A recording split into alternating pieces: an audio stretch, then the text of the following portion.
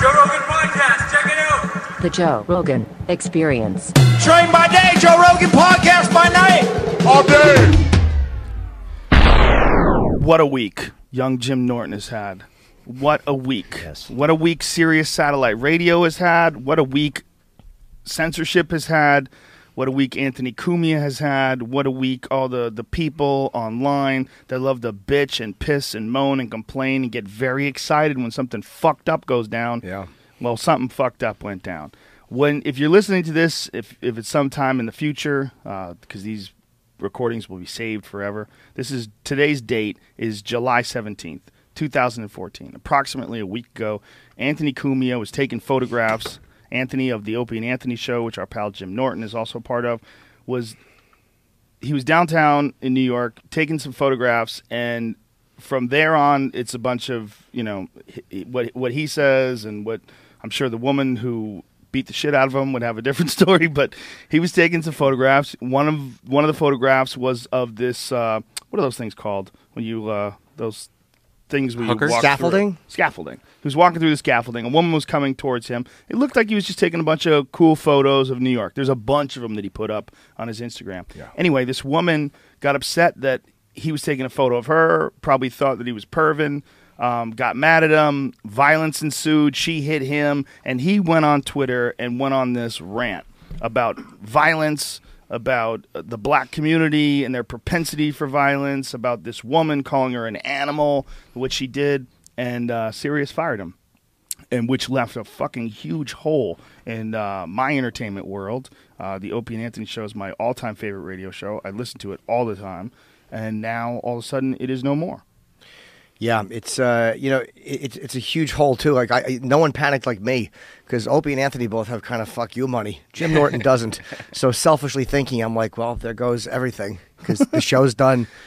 Well, you're always going to be great because you're a funny comic and you can always work and you never have to worry about that. But it is a crazy thing that all of a sudden like that for things that he said on the show 100 times.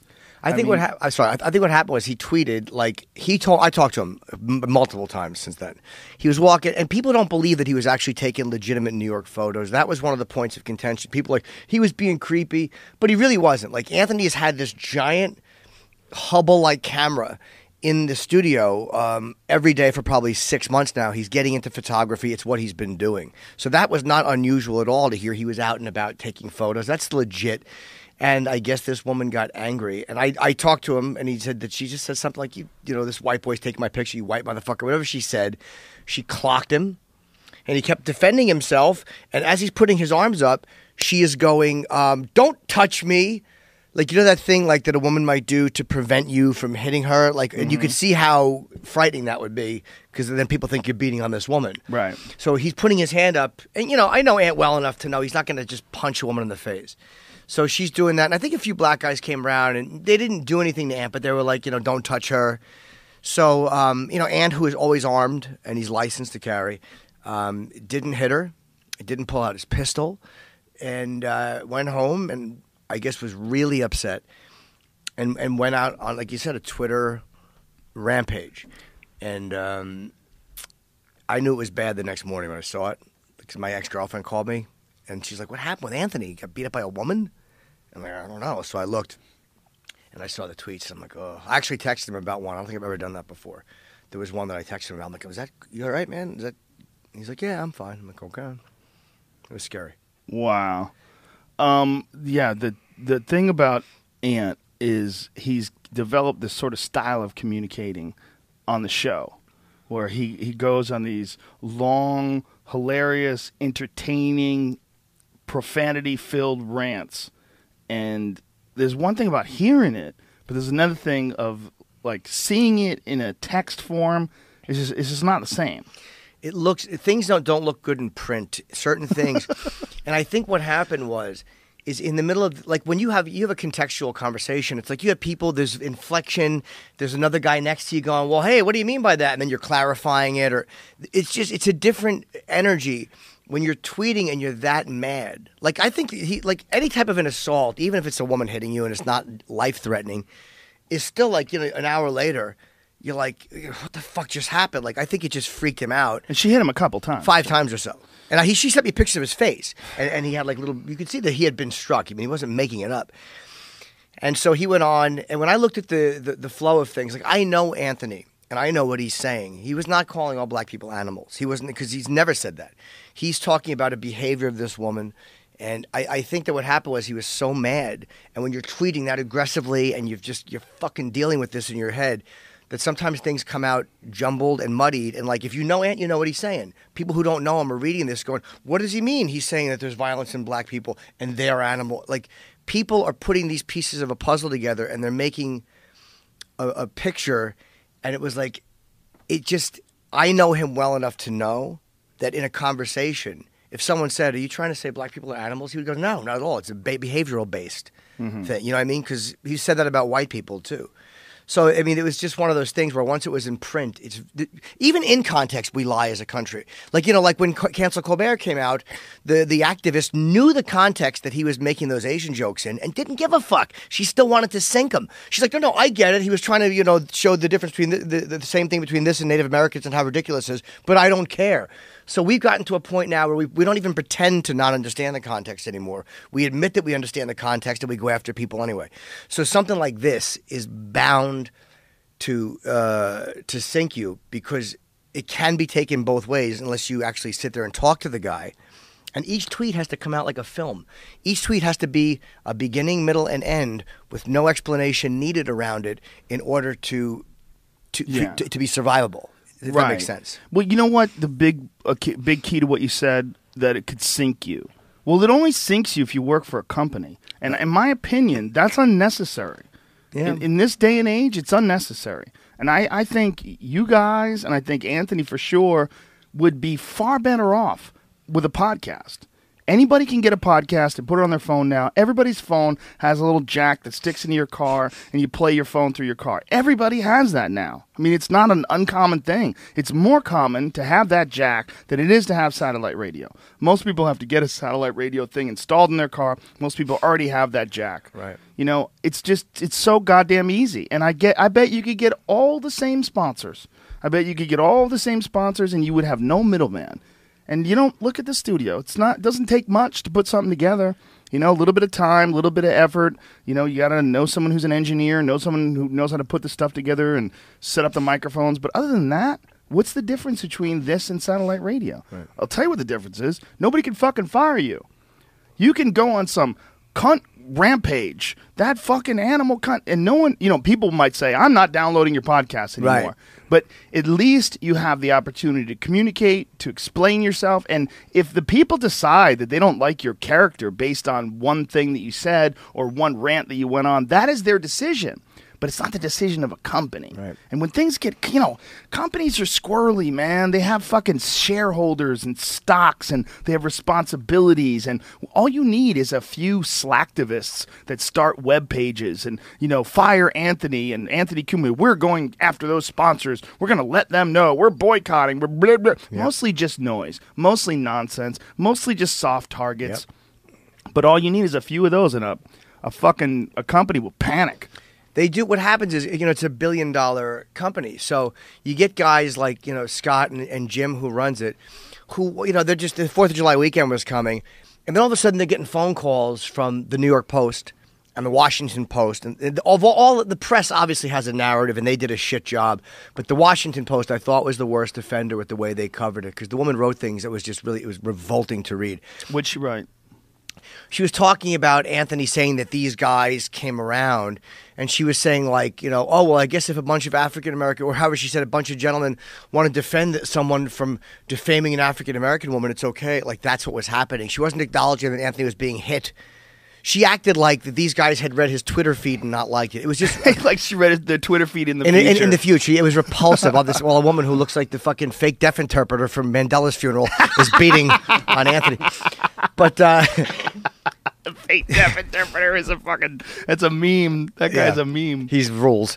But the company, these guys just get, all of a sudden they're home and they're getting phone calls in the office the day before vacation. So what are your comments? And they probably weren't even that familiar with it until they're getting calls from the paper and they're like, well, what do we do with this? And then this is what the press does. And this is why you got to hate it. Because I think Sirius was going to try to write it out. That's my opinion, because they knew a holiday weekend was coming. And this is purely a guess because no one was saying anything. And then all of a sudden the press starts going, we have not had a comment from Sirius Satellite Radio, so we're assuming that they agree with Mr. Cumia's opinions. They do this sneaky shit to push you into defending yourself. So now the company with shareholders, like you said, has to go, well, how do we tell people that we don't agree?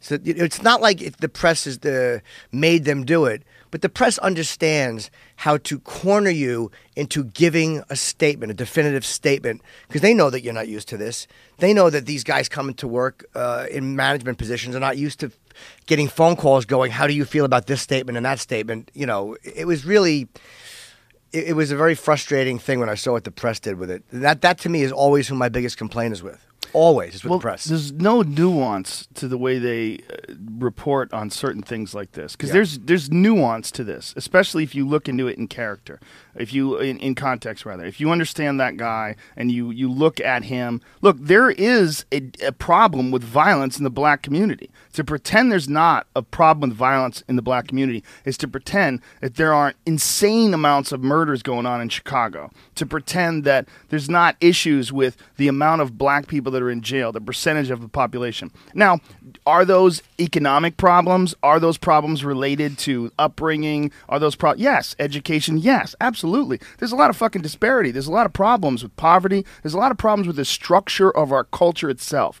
and that you could attribute a lot of those problems to racism in the way that funds are allocated, the way that, you know, the attention that society puts on impoverished communities. Absolutely. Institutionalized. Yes, but to pretend that it's not a problem is ridiculous. Right. It's fucking ridiculous. So when he's taking a picture of some chick and she starts punching him, I think he's allowed to talk about the problem with violence with that community, with the community that this person is from that's beating him up. Did he do it the right way? No. Absolutely not. Did he do it in a way that could be misconstrued or construed or interpreted as racist? Absolutely did. Yeah, he did. He fucked up. He did it the wrong way. He probably shouldn't have done it on Twitter. He probably should have made a video. Explaining, showing what happened to him, and explaining what goes on. Explaining this 140 fucking characters thing is a big part of the problem. Dude, absolutely. That's exactly what it was. Because Anthony is so good at clarifying. Whenever you talk about race or a million other things, whether it's religion, or whatever, it's so hard to make your point without stepping in shit and then having to go off on 50 digressions. Like, no, that's not what I meant. No, that's not what I meant. Like, you know, that's the worst part of discussing stuff is that people jump in on the side. What are you saying? That all people do? All black people? No, I'm not. So in order to be able to get your point across, you have to walk a narrow, you almost have to close people's argument doors like a Get Smart episode as you're walking. This way your point gets through. Mm-hmm. And Anthony is a genius at doing that.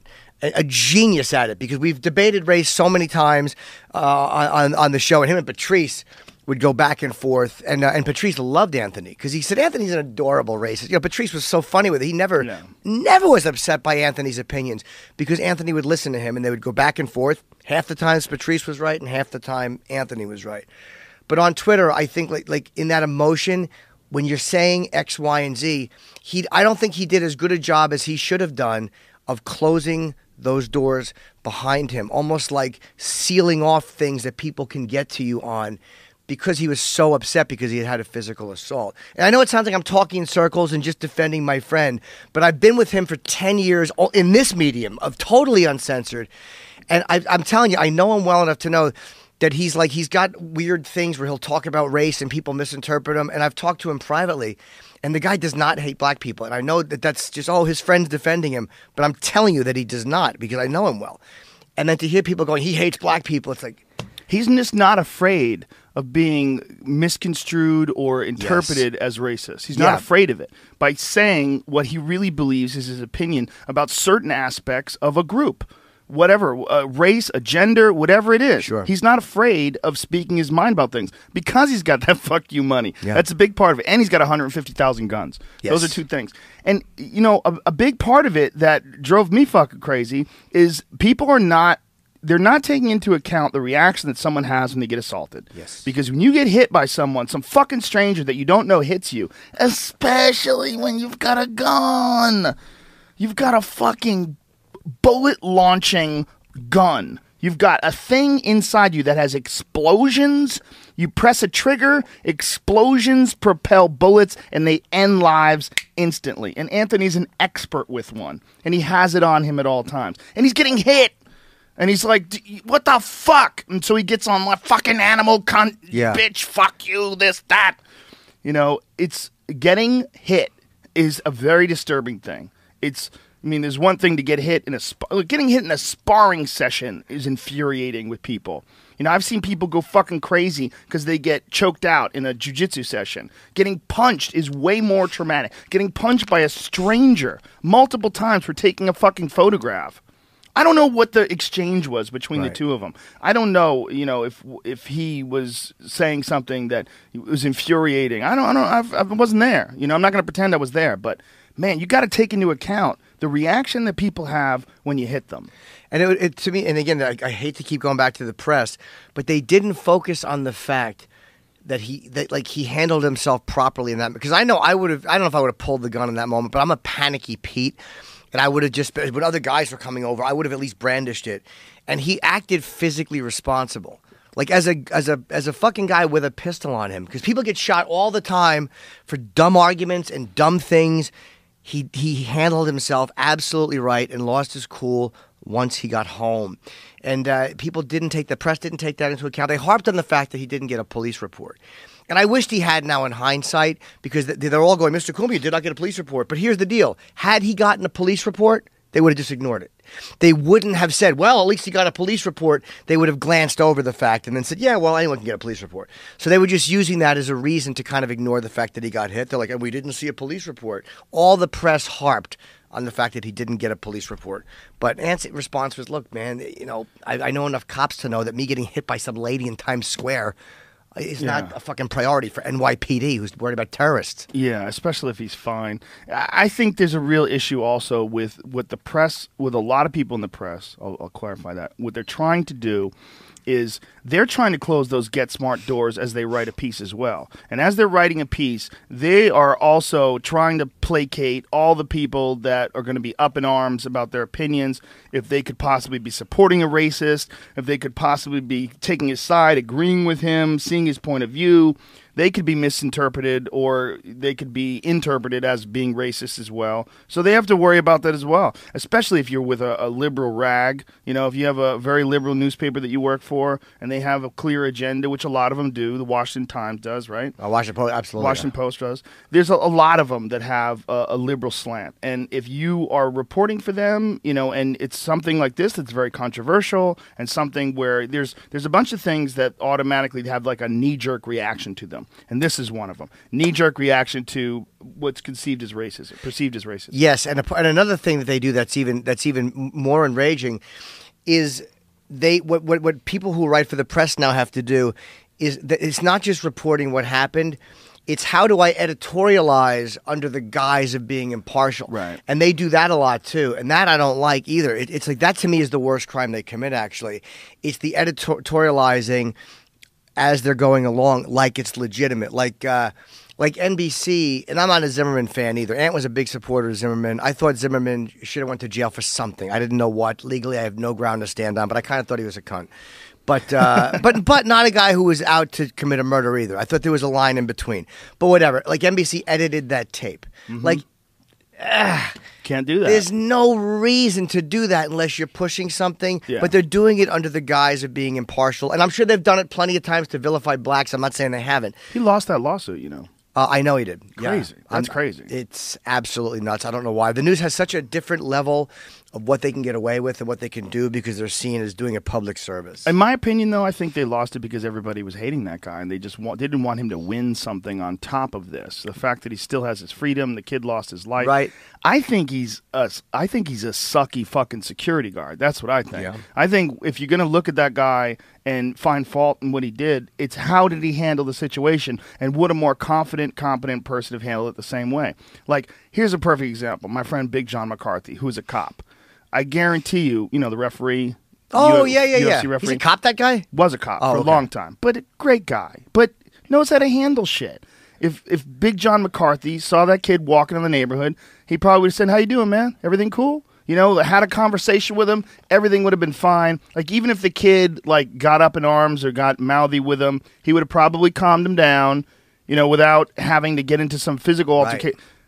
Not only that, the kid wouldn't have been able to mount him and bash his fucking head off the ground because he's physically incompetent. Right. If you're going to fucking patrol a neighborhood, you can't do it just with a gun. Right. You can't have the last resort is your only resort. He can't physically defend himself. He's out of shape, he's soft and doughy, and he's not physically able to hold that guy off. But yet he's put himself in this position where he's like a security. He's the force of the truth of the law. You can't do that. Right. You're not qualified for that job. He's just not. So when that kid's on top of him, bouncing his fucking head off the curb, look, I don't see any way out for him other than using a weapon. Right. When that kid's beating the shit out of him, but he should have never gotten to that position. It should have never escalated to that. You telling me the only way two people can communicate like that is it comes into violence? No, it's how do you deal with it? How do you communicate? How did you address this person? What did you say when he talked back to you? What did you say? What were the exchange of words? Right. And those things, there's a big difference between.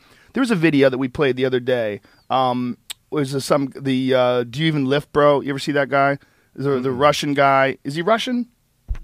There's even a worse one. Those Russian? I don't know. The Pakistani kids, though, in New York, where the Bronx, the police chief in Bronx, New York, was like, "Stop doing it. You're going to get killed." Like, these two kids are just go on YouTube and they go up to people in horrible neighborhoods and are like, "Hey, man, you got a problem?" While he's holding a calculator and he's just trying to be funny, but these guys are just bashing their heads in and stuff. And so the Bronx chief police or something like that said, "Look, stop it." But yeah, these videos are getting more popular. My point is, if you watch those videos, the guy, he comes up to people that look like they work out and goes, "Do you even lift, bro? Look how small you are."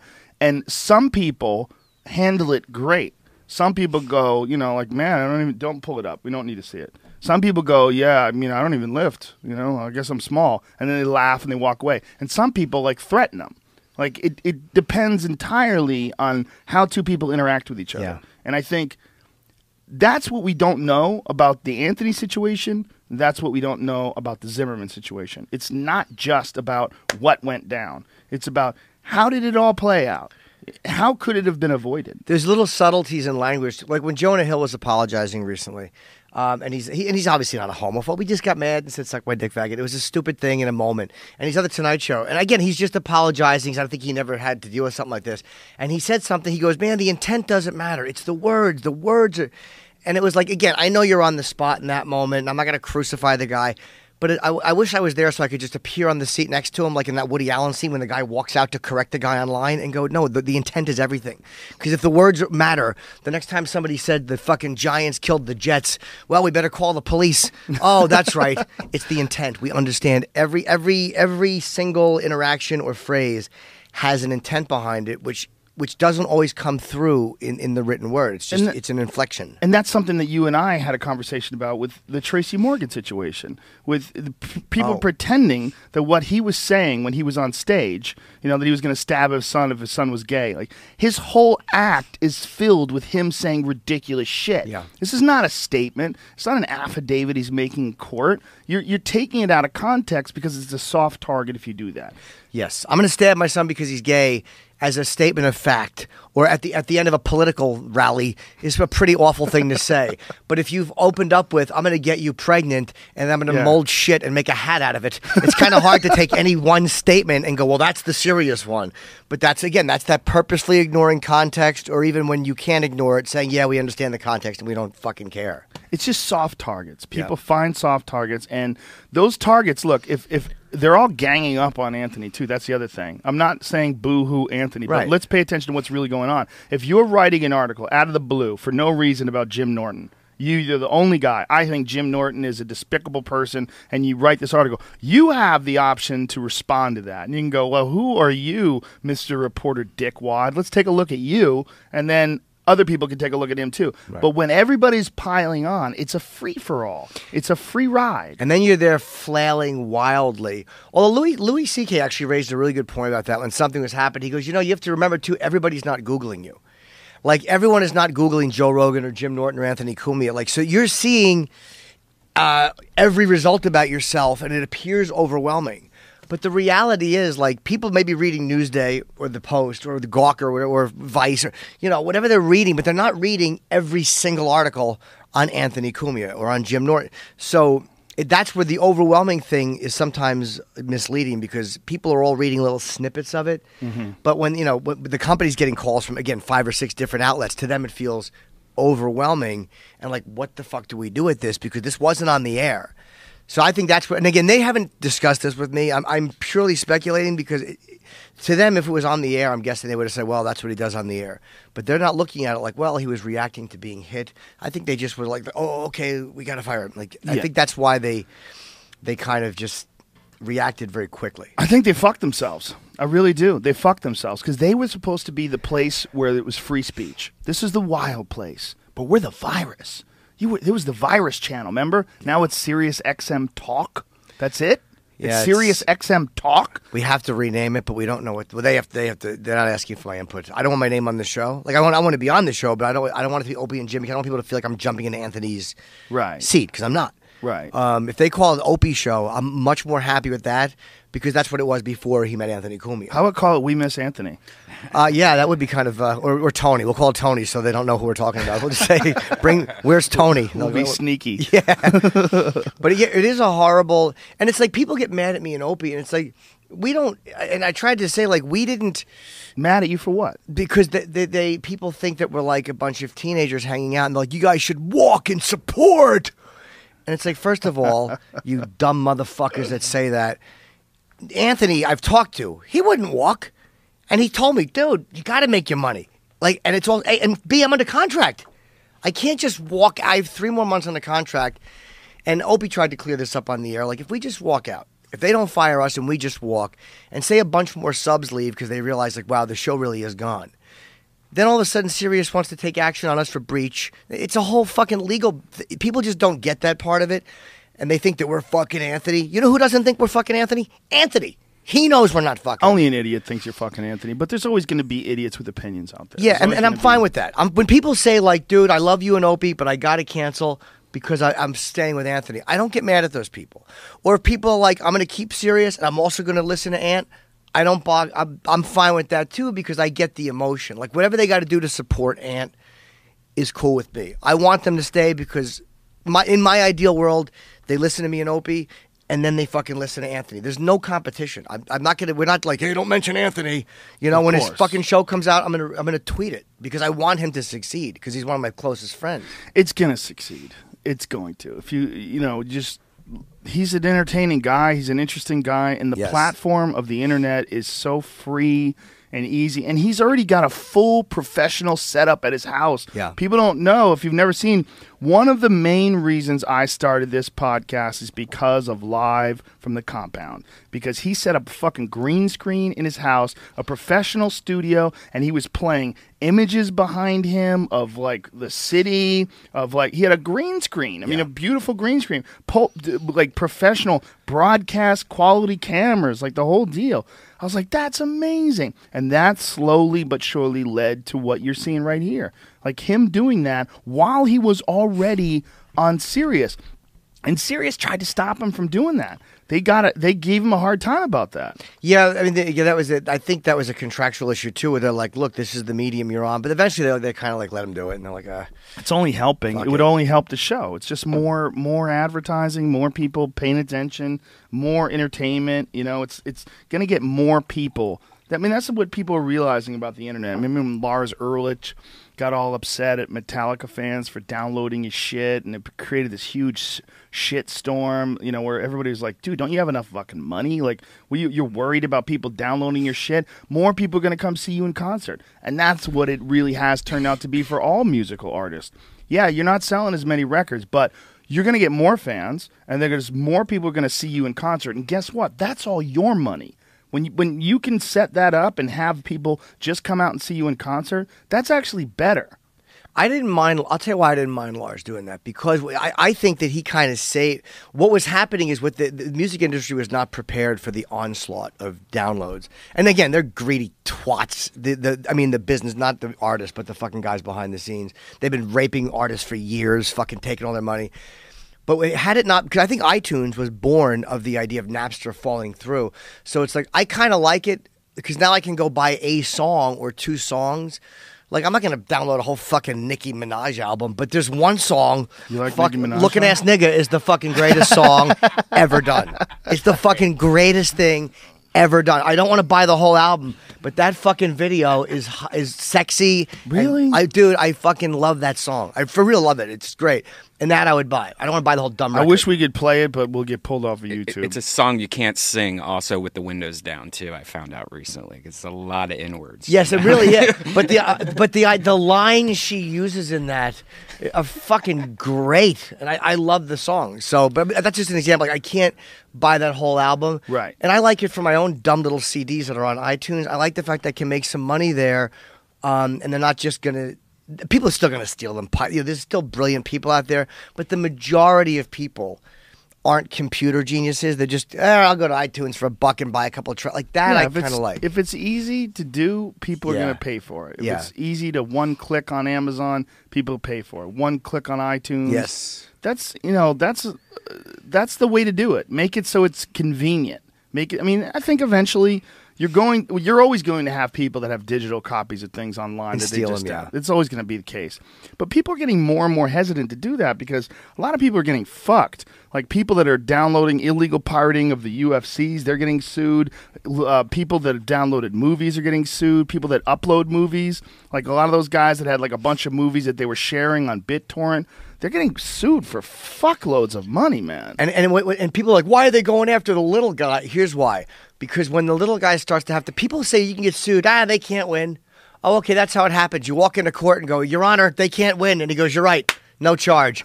No, you got to pay for a fucking lawyer. And a lawyer's a $20,000 hit minimum. So the average person, when they have to get an attorney and they realize this is going to cost me $10,000, $20,000 just to defend, they don't want to deal with it. So a lot of times that's what these little lawsuits are about. It's getting people just to back off and discouraging people. Well, I got errors and omissions insurance because of a conversation I had with you. Oh, okay. You told me about it. Yeah. And when you were getting sued. Yes.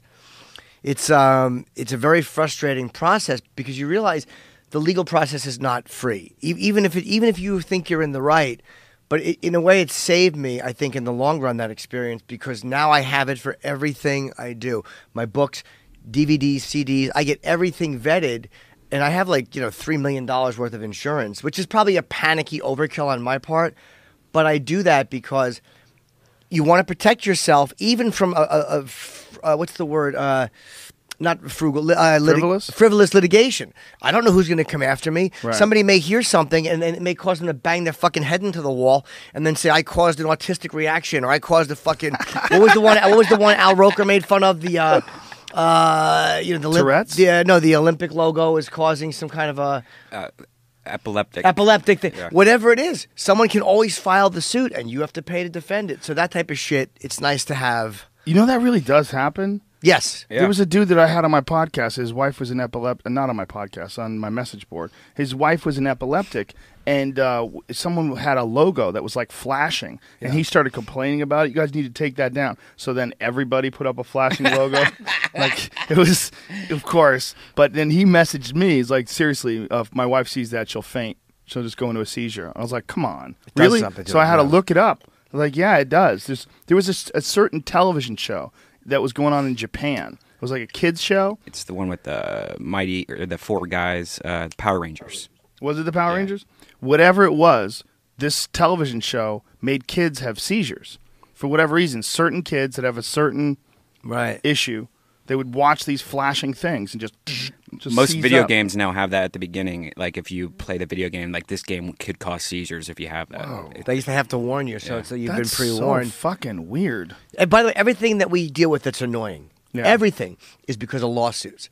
So we kind of have brought it on ourselves too. Like people are like, why do companies have to be so like? I'll get annoyed at Sirius sometimes. Like what the fuck?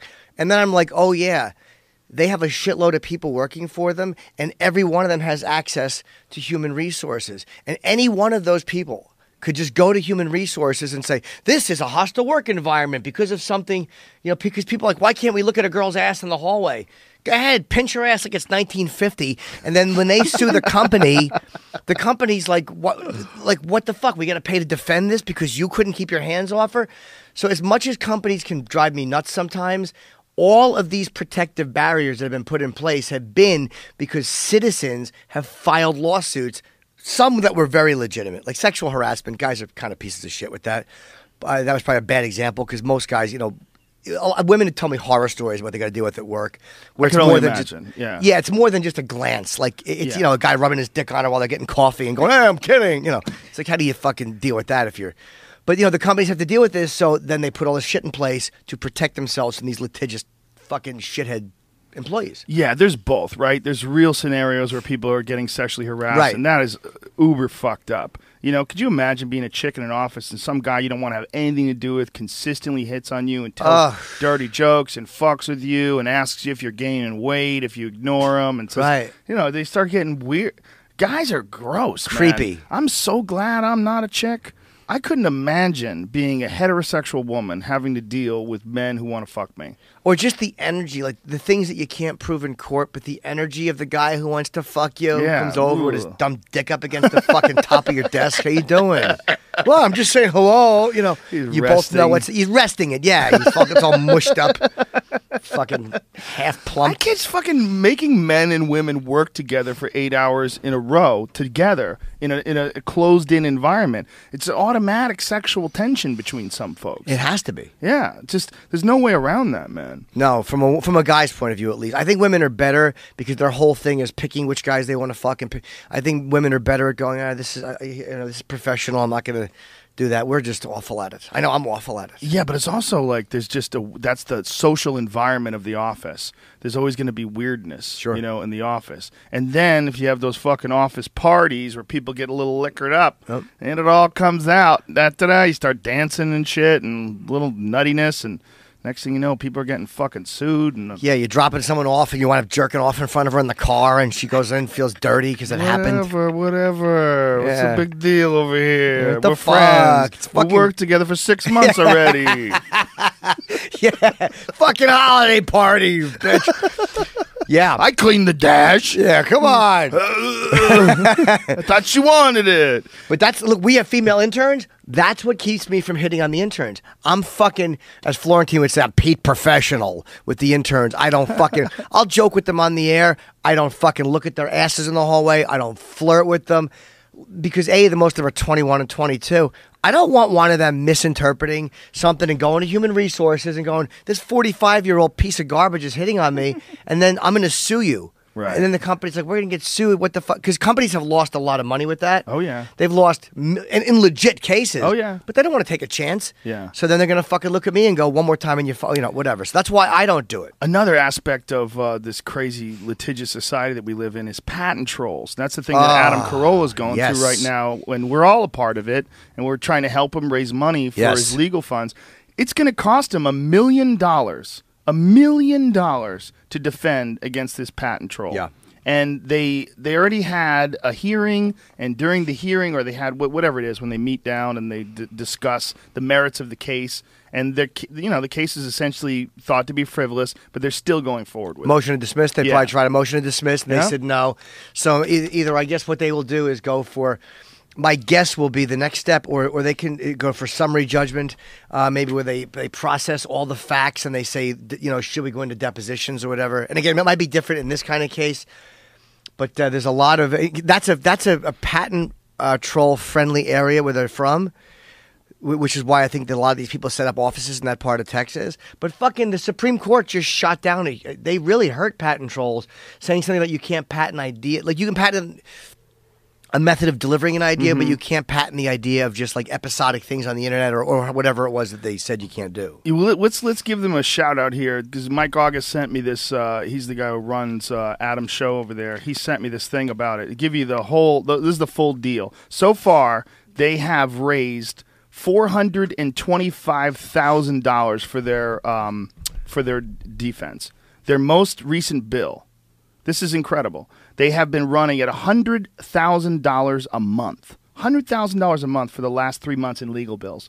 So they're now at a deficit of $20,000. Personal Audio has shown no signs of backing down from their litigation posture despite a discovery process that has revealed a completely weak connection to be drawn between their purported patent apparatus and the dissemination of media files that we do as podcasters. So what they're hoping for is that Adam somehow or another taps out, and if he does, then they try to hit everybody who podcast with, hey, give us $20 a month or whatever the fuck it is. So they're going to have to raise another $500,000 to $750,000 to continue with the litigation. Unbelievable. It's incredible. It's sickening. And the only thing is, and I don't know what it's like in Texas. I know in New York it's hard to get, but everyone thinks like, well, hey, man, I'll just try to get them to make them pay for my legal fees. That doesn't always happen. And it's judges don't like to do that. They don't like to give I forget what it's called, but it's when you make the suing attorney or the plaintiff pay the defendant's legal fees. It has to be proven to be such a litigious, a frivolous thing. So that's a really hard thing to do. Yeah, and if you want to help, this is the way they've got it set up to help. They have a podcast legal defense fund Amazon account. And what that is if you buy something from Amazon, if you do it through that account, they get a kickback. They get a piece of the action. So it doesn't cost you anything as a person. So if you use Amazon a lot, like I do, I love to use Amazon. If you use it, please use it through the podcast Legal Defense Amazon Fund. If you just Google that, it's on fundanything.com. You can find the link to it, and Adam has a video up there that explains what's going on and how this all got started. It's really gross. And if you look at what the actual patent is itself, it's crazy that they can sue for it. It's essentially releasing things in a serialized form, like a form 1, 2, 3, and 4 on the internet. I mean, like that's a playlist. It. Yeah, I mean, that's crazy. Yeah. Like, the idea that you could patent that is just fucking bananas. Yeah, it's very. I forget what it's called when they give the money. It's really rare. And in London, in England, in fucking England, I think they're much more likely to, because a lot of people are less likely to sue for something that they might be frivolous. Although they may not you may not be able to recover on a frivolous lawsuit because there may be legal merits to this lawsuit, even if they lose. What are they, personal audio they're called? It may not be a frivolous suit like in the legal system's eyes. The legal system may see this as a legit suit that they win or lose as opposed to a frivolous one. So Adam may not be able to get his money back even if he wins. Do you know what I mean? I totally hear you. So even if he wins, he might still be hit with all these legal fees. Sure, and of course whoever loses will can't appeal. Recover. Of course. Unless, because I'm guessing that the other place has more money than Adam does. So an appeal will cost money. And everyone who podcasts has a very, very vested interest in this because I don't think it's a good lawsuit. I mean, I don't think that they're right to ask for this at all. I think it's bullshit. Of course. And these guys have already made a shitload of money suing Apple. I think they made $7 or $8 million. $8 million, I think, on the playlist or something. Yeah. There was something about a playlist. Something fucking crazy like that. I have to piss badly. Can I run in there and do it? I hate to. Don't worry about it, man. So anybody that wants to help, just go to fundanything.com. Just Google Podcast Legal Defense Fund. Amazon account. Yeah, you'll find it. And just try to do your Amazon shopping through there. If everybody does that, it will make a big difference, and it'll be no hardship whatsoever for anybody that's helping to support the show. Also, on their Fund Anything page, they have a bunch of different packages. Like one's $20, one's $40, or whatever. That comes with a bunch of stuff. So if they want to help out by using a package, that's awesome. Yeah. And Adam's a good guy, and I'm glad he's doing this. I'm glad he's not buckling and just. I don't know why he got hit up and other people didn't get hit up. You didn't get hit up? No, I got hit up. I don't understand it. Are you asking for money? Because I think it has something to do with subscriptions or asking for money. Did you ever ask for any money? No, I mean, the only thing that we have at Death Squad is just buying T-shirts, which I've been trying to keep as separate as possible from, Well, it's totally separate. Right. That's just your T-shirts. Right. And if you want those, folks, go to getdeathsquad.tv if you see those cats and the hat. Cats. The We hat have you hats. right We got now. flasks. The hat that you're wearing right now? Yep, There the one you I go. have right now. Kapow, ladies and Boom. gentlemen. And flasks. Yeah. So you can be one of those old-timey drunks. Put a warm flask of whiskey in your back pocket and fart right. on it all day and pour it into your coffee. Or protect your chest pocket from bullets. Yeah, that does happen upon occasion. By the way, thanks for the fanny pack. I like it a lot. You like it, It's huh? really, and the first thing I thought of, because I toured with Dice, was Dice would go nuts for this, and you're like, yeah, Dice, you had something to do with that. I'm like, Well, Dice got a Roots fanny pack, and he was wearing it. It was beautiful, and I was like, "Where'd you get that fanny pack?" And he's like, "Go check it out." Oh, Yeah. And he gave it to me to check out, and I ordered one from Roots, and then I contacted Roots, and I had them design mine with the Higher Primate logo on it. so good, dude. So I'm selling those. Yeah, fucking fanny packs the way to go. People are scared of fanny packs. Let me explain something to you. A girl who will not fuck you because you're wearing a fanny pack was not going to fuck you anyway. Absolutely. And if she was going to fuck you, it wasn't going to be worth it. It was going to be one of those where she fucks you, she's like, ugh. Like, what am I doing? Plus, I don't try to get laid in my fanny pack. Like, I don't like going to a club wearing a fucking fanny pack. I wear it when I fly. I like to fly comfortably. And people are always like, what are you wearing that for? Because I don't want shit in my pockets. That's why. Sorry, I'm supposed to look like the Fonz on a fucking plane. It's like, hey, why am I doing the Fonz? Fucking, but you know who the Fonz is. But I mean, it's like, why try to be a fucking cool image on the plane? It's like I'm flying. I'm right from the airport right now. I'm wearing my oversized Aussie shirt, my sweatpants. It's like that. You fly to be comfortable. Yeah, and that's such an easy thing to do. You take that thing off, put it in the tray, it goes through, you're done, clip it back on. You don't have to empty your pockets out. And it doesn't include as one of your carry-ons either when you have it around your waist. So if you have like a backpack and a suitcase, you could also have a fanny pack attached to your body, so it doesn't count as one Not food. true. No? It does with certain cunts.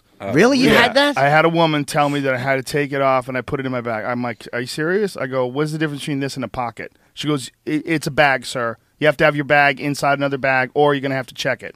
She's just being a cunt. Of course she was. And I was like, oh, Jesus fucking Christ. But you So can't say you're being a cunt because that's a really Yeah. that's the one that let you on the plane. She was cunty. Of course she was. So I just opened up my backpack and stuffed it in there. But I was like, this is the dumbest fucking shit ever. Like, is it her? I'm sitting, by the way, in my seat when she said this to me. Wait, you were on the plane? Yes, on the plane, sitting in my seat with my belt buckled, the whole deal. So I had to take off the fanny pack and put it in my fucking backpack. The one time only for this one chick that just decided. That's Yeah. ridiculous. Was it- You know, that's what happens, man. You run into the wrong person. Was it a major airline or was it Yes. a subsidiary, like a smaller, like you have Delta.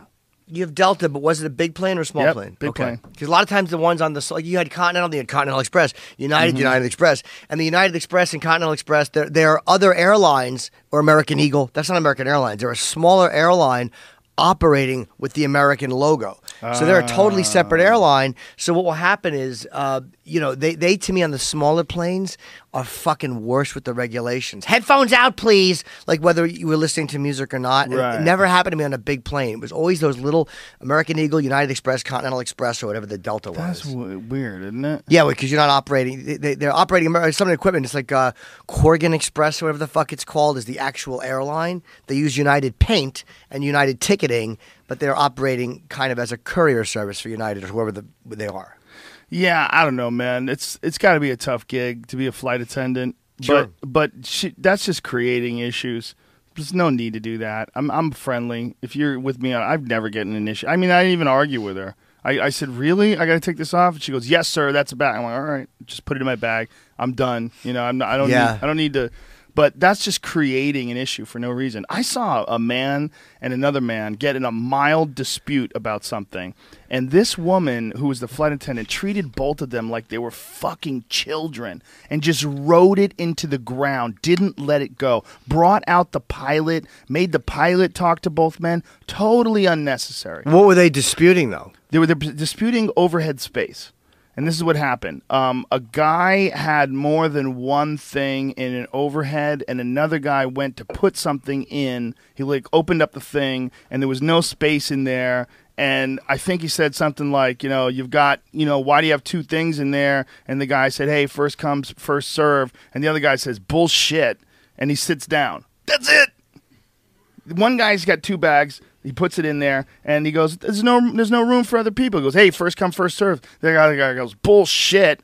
And he sits down. That's the whole dispute. The woman wouldn't let the guy have a drink. The guy asked for a drink. She goes, no, you're not going to have a drink. If I decide to let you have a drink later, I'll let you have a drink. She brought out the pilot, and she even talked to me. She was like, if things go crazy, if either one of these guys gets out of line, I'm looking to you to take care of this.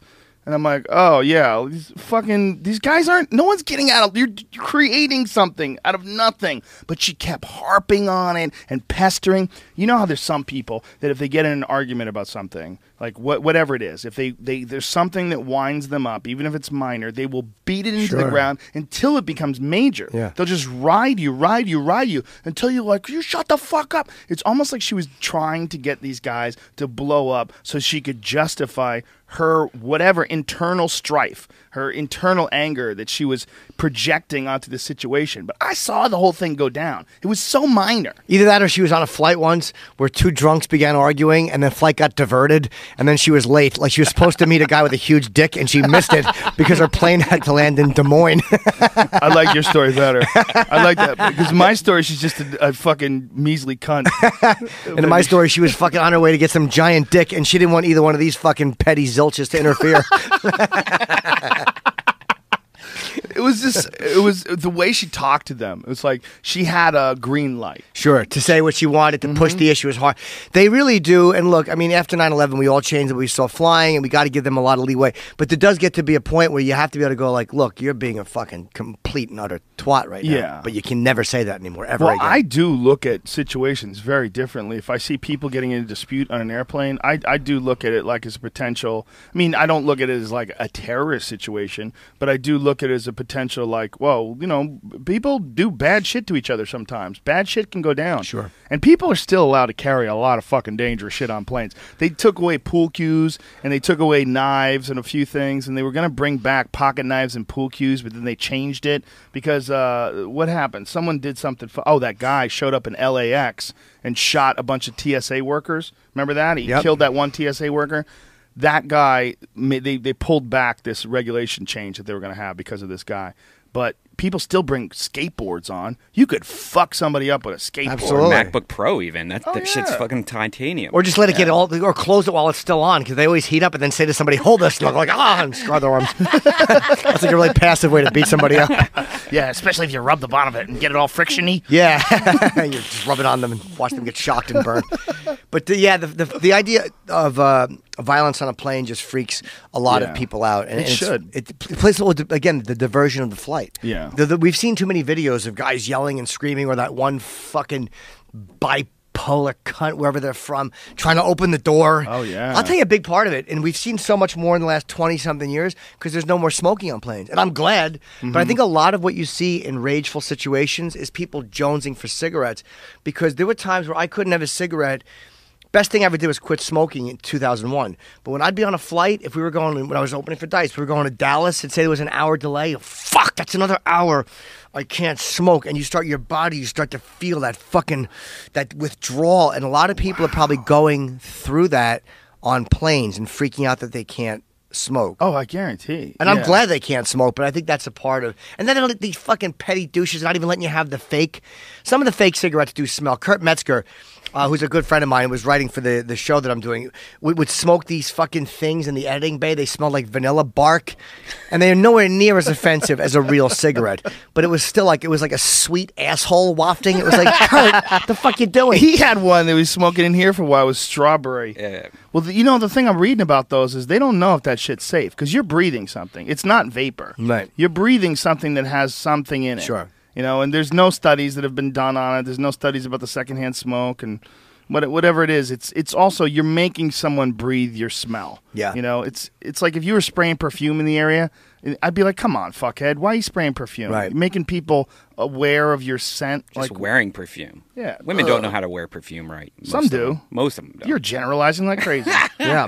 I mean, Dare but you. you can go anywhere where there's women and smell perfume if you focus in on it. Like, why am I having to smell this? I was in a restaurant recently, and some guy had one of those big-ass vapor pipes. I mean, it was like a big, fat tube one that he was puffing on, and it was filling the restaurant with smoke. Right.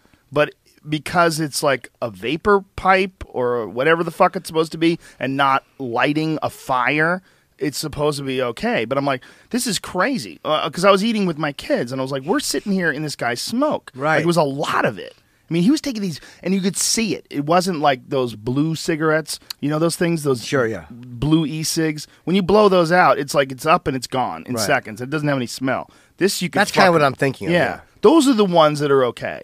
But those fat ones that are like, they're all different in their delivery method. They're all different in the way they burn the oils and tobacco oil. Some of them, it's fucking smoke.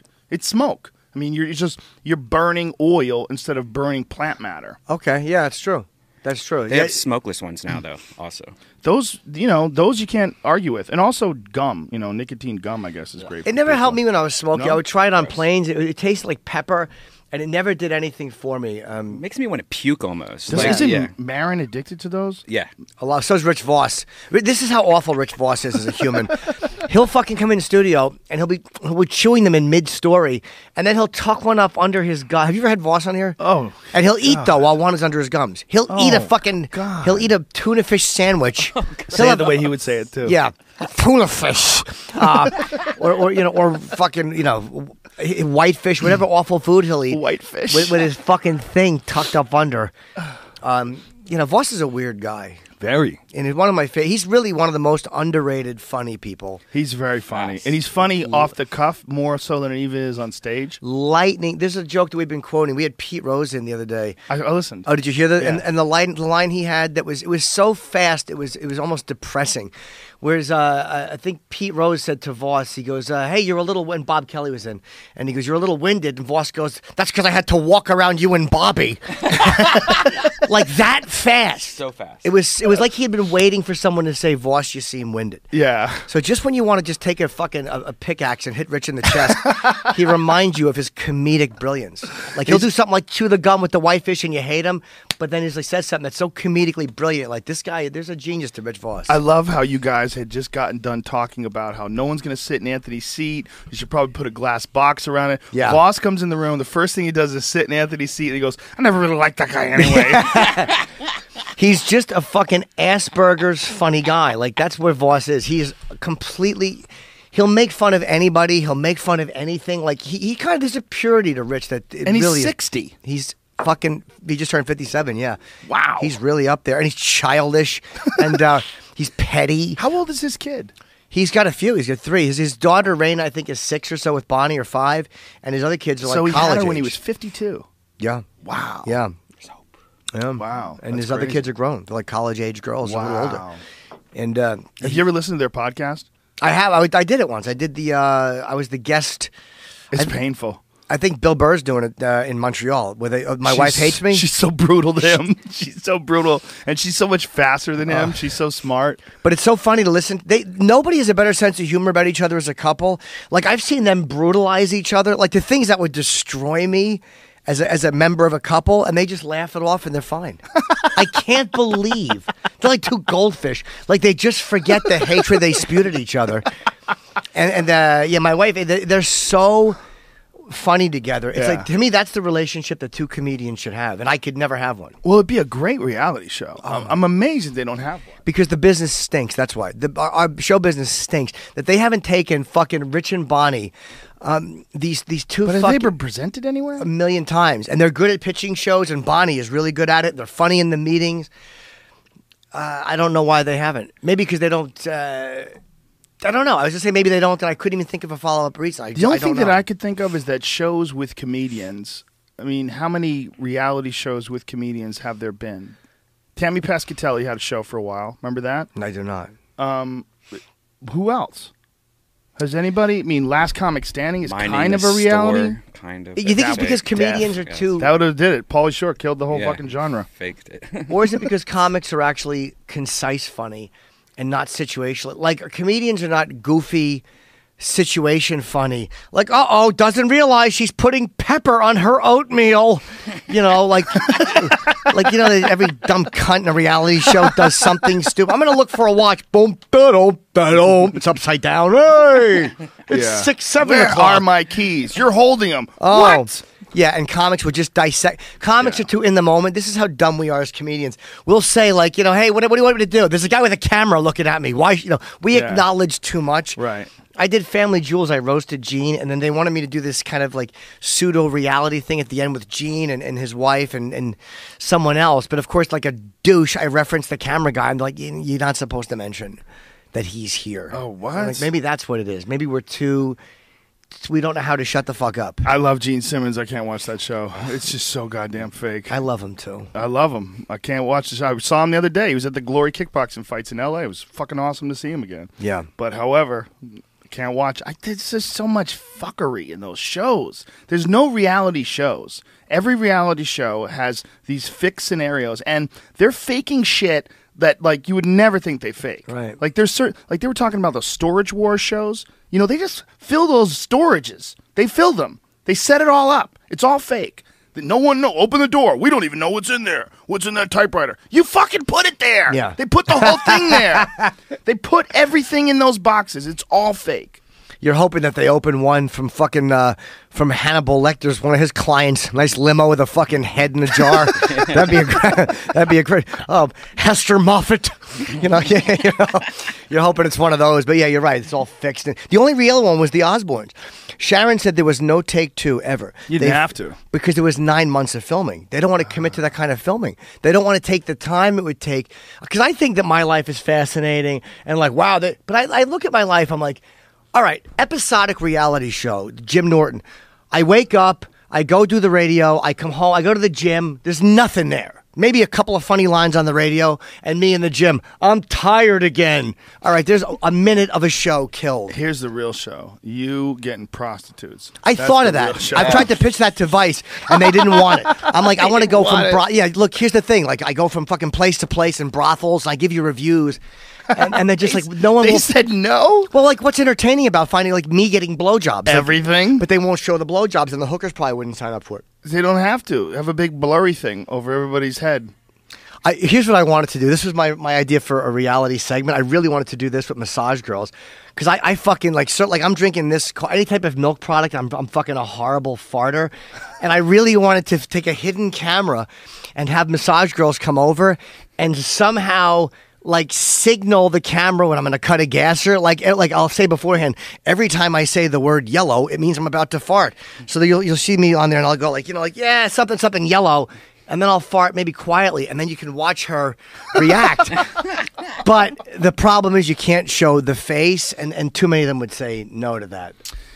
But that's what I wanted to do. But how long would that be interesting? Jim farts during massages. Yeah, but you say that people wouldn't, you couldn't go to brothels, but you could if the girls were porn stars. That's true. That is true. Yeah. And I would do that. I would love to do that. But then I'm like, Colin Quinn a long time ago many years when I first started going to Opie and Anthony, I was dating a British girl. And she was a real pervert. Like, I drove a Saturn back then. I still lived in Jersey. And I used to fucking park outside of Dangerfield. And she would blow me. She liked me to trap her head under my steering wheel. And she would go like, I want you to bite me. I want you to bite me. Like, she would repeat this mantra of me biting her on her back. Like, she liked to be bitten and brutalized. Wow. So I would bite her back. And she'd be like, I want you to make me suck it. And then I would hold her head under the wheel. And she would be trapped under my Saturn steering wheel. And fucking, she would suck my dick and lick my balls and whatever. What a good kid. She was a good girl, yeah. Her name was Ruth. She was a really cool girl. Powerful Ruth. Yeah, good. I haven't talked to her in 15 years, but she was a great girl. I miss her terribly. I think she went back across the pond. Hello. As they say. Wow. And what was the point of the story? Colin. She was really loud when I ate her pussy. Really super loud. And it was... What would she say? I don't remember. Just moaning and groaning loud. Yeah. Jimmy. One of those things, yeah. Bite it. Yeah. Yeah. Whatever it was. Be a hooligan with my vagina. Yeah. Bait my pussy like it's Manchester United. You know what I'm saying? But I can't. It was a really loud, and her pussy was sloppy, fucking wet. Like, it was legit. Like, I knew she wasn't putting on a show because her pussy was sloppy. But, but I was gonna eat her pussy on the air. Opie had this before I was like every day, and Opie had said, "Call in and eat your pussy on the air." And I was gonna do that, and Colin Quinn stopped me, and he goes, and he goes, "You can do that." He goes, "But man, you're a comic. You got to say funny shit. You don't want to be that guy that does wacky things. And I'm like, I never forgot that. He was almost telling me, don't be a stunt boy. You got to say it funny. You got to sit there and be funny verbally. And I maybe in that case, he was right. Because I wasn't the wacko who called up and ate pussy on the air. It's like I have to be able to be funny in my delivery and say, and I was like, that was kind of a good point. And looking back in hindsight, I probably should have eaten her pussy on the air because it'd be a very funny clip. Yeah, I know what you're saying, though. Or I know what he was saying, Yeah. though. You can get stuck in that trap of being the stunt guy. Having to one-up yourself every time. Like, oh, no, Jim Norton did this crazy thing. He put his finger in his asshole. It's like, I'd rather be the guy that talks about it than the guy that actually demonstrates it and gets the laugh. Because then if I talk about it, people are like, oh, it's not as funny. Yeah, isn't that a weird thing when people get trapped in that stunt guy thing? Like, there's a lot of those stunt guys that are on radio shows. Yeah. Like, there was a radio show that I did where they made this guy dress up like a cow and roller skate and jump over a chair. And if he didn't jump over he didn't make over the chair, so they had to punish him. And so, and he was like, just accept whatever punishment they had. And the punishment was, I choked him unconscious. Oh, God. And I go, you sure you want to do this? He's like, I got to do whatever they tell me to do. I go, really? It was like so weird. I was like, this is a local radio show. Like you really have to do this? But he was like he was like a slave. Like in sort of like sure. I will do what master tells me to. I will do what they tell me to do. So I choked him unconscious. A slave for the recognition of the radio show. They just sat there, and I put my arms around him. I go, let me know when you're going to tap out. Like, if you can't take it anymore, just tap out, and I'll let you go. You ready? And he's like, yeah, and I just squirrels him out. And the weird thing is, good luck doing that on regular radio again. That's probably a while do ago. It anymore. No way. One lawsuit, one person dies drinking water. You're lucky you get a bottle of water in the studio now because they all panic. Yeah, you're letting some guy collapse your fucking windpipe, Like, I know how to do it, but what if I didn't know how to do it? What if I hurt him? Yeah. And, the UFC sent out a memo, or they told us, I forget what it was, there's official or non-official, a few years back, 2 people got sued for taking photos with people where they were choking them in the picture as a joke. Oh, my. Matt Hughes got sued, and Chuck Liddell got sued. Both frivolous lawsuits where a guy I get it all the time. Guys either say, can I choke you out in a picture? Which I say no. And then they say, well, can you choke me out in a picture? Like, one of those two always comes up. Yeah, and but that to me, what a piece of shit move that is. Well, one of the guys was a bad cop. One of the guys, the Matt Hughes guy, they investigated him. Turned out the dude was like doing something drug-related, something dirty. Wound up going to jail. Oh, really? Yeah, because of that. Well, because of the investigation that started from him suing Matt Hughes. Because Matt Hughes, the guy says, will you take a picture choking me? So he's choking the guy, and the guy's going like that and takes a picture, then takes that photograph and says, hey, Matt Hughes choked me. I want to get some money. Same thing with Chuck Liddell. I think Chuck actually wound up, I don't know if he wound up paying him, but it was a real situation. I always asked those guys to do things. I haven't done it in a while whenever they're in studio, but it was on video, so there was the context of me asking, I guess. No, it was obvious. It was, and you tapped out, and it was like, I just want to feel it, Yeah. Yeah, you did it with Fedor. I've had Fedor has choked me and punched me. He enjoyed it because he punched me hard, and then he was choking me, and I was like, all right, tap, tap, tap, and he did it again, and then he smiled, and he did it again. Like, he's a really brutal Russian, yeah. Velasquez choked me. I think it was a guillotine choke, standing guillotine, I think. Brutal. I mean, Rhonda fucking armbarred me. I never did anything with Liddell or Rampage. Funny, because they were before. Silva kicked me. John Jones hurt me the worst. John Jones put his knee in my, John Jones' thing, he's punched me before, choked me, fucking Uriah made me go, ah, and stop. They've all injured me. John Jones putting that fucking shin in my thigh, or a knee to the thigh, whatever he did, it hurt so badly, I almost vomited on the floor. There's Randy choking. Oh, Couture did it too, yeah. Wow.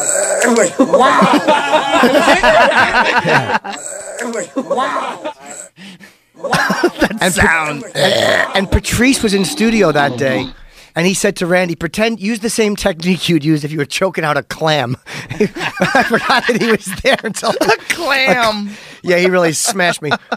But there was one, Jones hitting me with that's the one right there. Well, he's choking me now. All right, you ready? Okay, yeah. All right, here we go. But he does something else too. Look at how fatso I am. He does something else where he puts his shin in my fucking leg. Did he kick you, or did he just It was knee kind of like you? I don't know. You'll know if we can fast forward to it. You'll know what it is if you see it. It was so shocking to my system. I almost threw up on the console. It was. I almost fainted. I actually walked out of the That was probably a different time. I went to the bathroom and threw water in my face. Whoa! Because it was like my whole system overloaded. Like, and believe me, he could have. It was 20% of his strength. Yeah, if that. But it yeah. was fight week. Never do that shit there and fight. A, they're ornery, and B, they're in fucking combat mode. That was a dumb time to do it. The first. I'll here just it sit right is. here. How about Here it you is. close your eyes? I don't want to be combative with my hands. Go ahead. That seems right here? Yeah. All right, here we go. Okay. Oh no. One, What's he gonna do? God, this sucks. 2, and 3. He leg kicked you. Yeah. That was a leg kick. Leg pain too. That's a gentle leg kick. Yeah. That was essentially the weight of his shin. Yeah. And his leg. And he put something into it, but not enough to do any Very type little. of real damage. It was just where it was. I couldn't believe I reacted that way. Like, my system was like, that lightheaded, tingly feeling you get? Well, like, I'm going to vomit. And then I was like, I'm going to pass out. I had to go to the bathroom and put water on my face like like an old lady. But that's a really painful technique. Yes, it certainly is. It's a weird thing because those guys, they're so used to fighting off of pain and dealing with the pain and the adrenaline of the fight that a lot of people underestimate the impact of leg kicks. I've learned, everyone knows UFC hurts and mixed martial arts is painful. But after doing that, I've been like, it makes you watch the sport differently. Like to watch, I'll watch it. My favorite fighters are those fucking Brazilian, those leg kickers, man. Those fucking Jose Aldos or Barbosa. Those guys that it slaps. Oh, yeah. Because after experiencing that, I'm like, the fact the guy can stand there and still fight after having his leg kicked like that, it never ceases to amaze me that they don't immediately collapse and just go home. Well, they don't feel it as much because of the adrenaline of the fight, but it is unbelievably painful, even with the adrenaline. And then after it's over, did you ever see the Uriah Faber fight? Sure, yeah. Where his whole leg, after he fought Aldo, was swollen to twice the size of his other leg. Yeah. He took all these photos of it and posted them on Twitter, as it was healing. It was just a giant purple sausage. It was crazy. Or when you see the leg kicks that knock the guy's leg back, like when the guy's standing there and that leg kick that sweeps, if you kick a guy's leg hard enough to sweep it back where he's almost off balance, man, that's a really hard Ouchie wawa. kick. And when Silva kicked me, I kept trying to get him to kick a little harder because he was going so gently. He's a nice guy. He's a very nice, he's such a meek, pleasant fellow. And then he kicked me slightly harder. And it just jarred my head when he kicked me in the arm. And I had a headache for 2 hours because my head jarred and I wasn't ready for, Yeah, well, that's, one of the places where concussions take place. Everyone thinks a concussion is when you get hit in the head. But this doctor was explaining to me that a concussion is anything that happens from your chest up. You can get hit really hard in a football match. You can get hit really hard, in the chest in a game. And you get a concussion because the impact that makes your head bounce around, your brain sloshes around inside your skull, and you get a concussion from that. So you don't even have to get hit in the head to get a concussion. Yeah, it's every one of those moves hurt a lot, and when you feel the grip that a guy like that puts on you, a Kane is a fucking monster, but anyone who puts a grip on you, it is simply an unbreakable situation I'm in. I am only alive and not fucked in the ass because he's choosing not to do those things. It's a really weird feeling to be. It makes you maybe the older you get, the more aware you are that bad shit can happen. But it makes you very cautious in life. These are the guys that are walking around, and you try not to start confrontations with people for no reason because you don't know who has a pistol. That woman who assaulted Anthony had no idea that he's a guy with a gun. And lucky for her, he's not a maniac with a gun. He's just a shit talker on Twitter. What if he just had a really good leg kick? That would have decided, I'm not going to punch a broad, but whack! Yeah. But then they would have said he struck a woman. Yeah. And then he would have been even probably more fucked because there would have been legal proceedings. She would have said this. Why didn't he just show the gun? Why didn't No, very no, illegal. no, Very no, illegal. no, Yes. no. Yes. Especially That's when you why look you like don't have a fucking. gun. Yeah. Really? You can't just show it? Yeah. No, you're not supposed to do that. First of all, Ant looks like Chef from Apocalypse Now. Nobody wants him to be flashing a Joey gun. Cola told me that he was working at Pips in Brooklyn, and some guy in the front row was heckling him and showing him his gun. You fucking piece of shit. you fucking piece of shit, you're fucking terrible. Saying all this crazy shit to him. And he goes, and I'm upstairs, I just got to keep going with my jokes. I'm up there telling my jokes. You know Joey Cola, nicest guy in the world.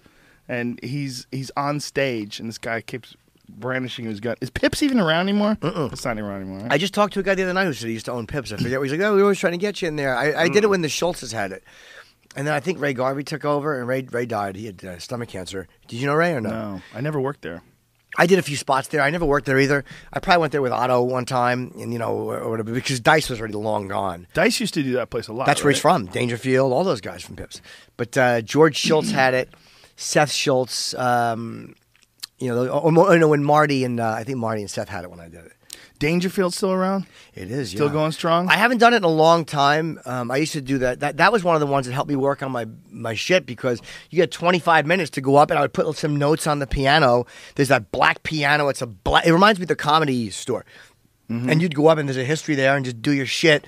And I worked out a lot of fucking material. I paid my rent. When I lived with Jim Florentine in North Jersey, I would do 7 spots on a Saturday and 6 on a Friday. And I would do Dangerfield Cellar from fucking 1st Avenue and 60th to West 3rd and McDougal. And I drove, and I would have to park my stupid fucking Saturn. And you knew where to park. And, it was a whole system I got into. But Dangerfield's really helped me develop as a comic. Did you ever do the prom shows there? Yes, I did. They were horrible. But you were making 75 a set, and it was like, fuck, not bad. And you did a lot of sets. How many sets would we do a night? Sometimes you do, it depends on how many fucking awful teenagers are coming in, but sometimes it'd be 3 or 4 a night. You could make an extra $300, or sometimes just one. One of the most painful prom shows ever is I did Caroline's years ago, and I did a set, and Willie Tyler and Lester were on the show. And, I knew them from, Solid Gold, whatever shows. Very nice guy, and one of the best ventriloquists ever. And he's on stage, and it was just not for the kids' material. It was a little like he's doing some song. I believe I can fly. And the fucking puppets singing. It's a fun song, and these kids from the Bronx were just not enjoying it. It was ugly. Fly home, motherfucker! You suck. Oh, it was horrible. I've never. And he smiled and kept it professional and didn't acknowledge any of it. I talked about take your money and get out. That's what he did. Do you remember Al Lubell? Sure I do. Al Lubell. I heard he had a giant cock. That's what I remember about Al Lubell. Really? I've heard he had a big cock, yeah. Al Lubell was on stage. We're doing prom shows at Dangerfields, and a kid got on stage, this big football player kid, came on stage, took the microphone from Al Lubell and blew cigar smoke in his face. Had a cigar, and he was standing on stage, and all his friends were cheering, and no one did anything about it. And I was like, wow. That's why I stopped working there. Not because it didn't happen to me, but they wouldn't. I didn't feel they didn't protect the comics enough from hecklers. Like they would never throw people out, and that's why I stopped working there. Well, it's very much like the Comedy Store in that way. Both old, sort of dark places, and both with no crowd control. Yeah. They had one guy. Do you remember Bobby? Oh, I met Bobby one time. Bobby would take care of shit. I worked with Bobby a lot. He was a Scottish guy who was about 5'8" wide and 5'8" tall. He was a fucking tank, this guy. But he wasn't fat, right? He was like a bull. Well, yeah. He wasn't the skinniest guy in the world, but he was a power lifter. And he was strong as fuck. And something happened. I forget what it was. But I saw him pick a guy up by his neck. He literally grabbed this guy by the back of his neck and picked him up like a kitten. Like he had his hand on this guy's neck, hoisted him up out of his chair, grabbed his belt, and just carried him out. And the guy just went limp. Like, feeling how strong Bobby was, he just like, fuck this. He just completely went limp, and Bobby carried him outside and tossed him. Yeah, he's a legendary guy, Bobby. Everyone loved him. Whatever happened to that guy? He died. Oh. He died a long time ago. Yeah, he died many years ago. I think. What did he die of?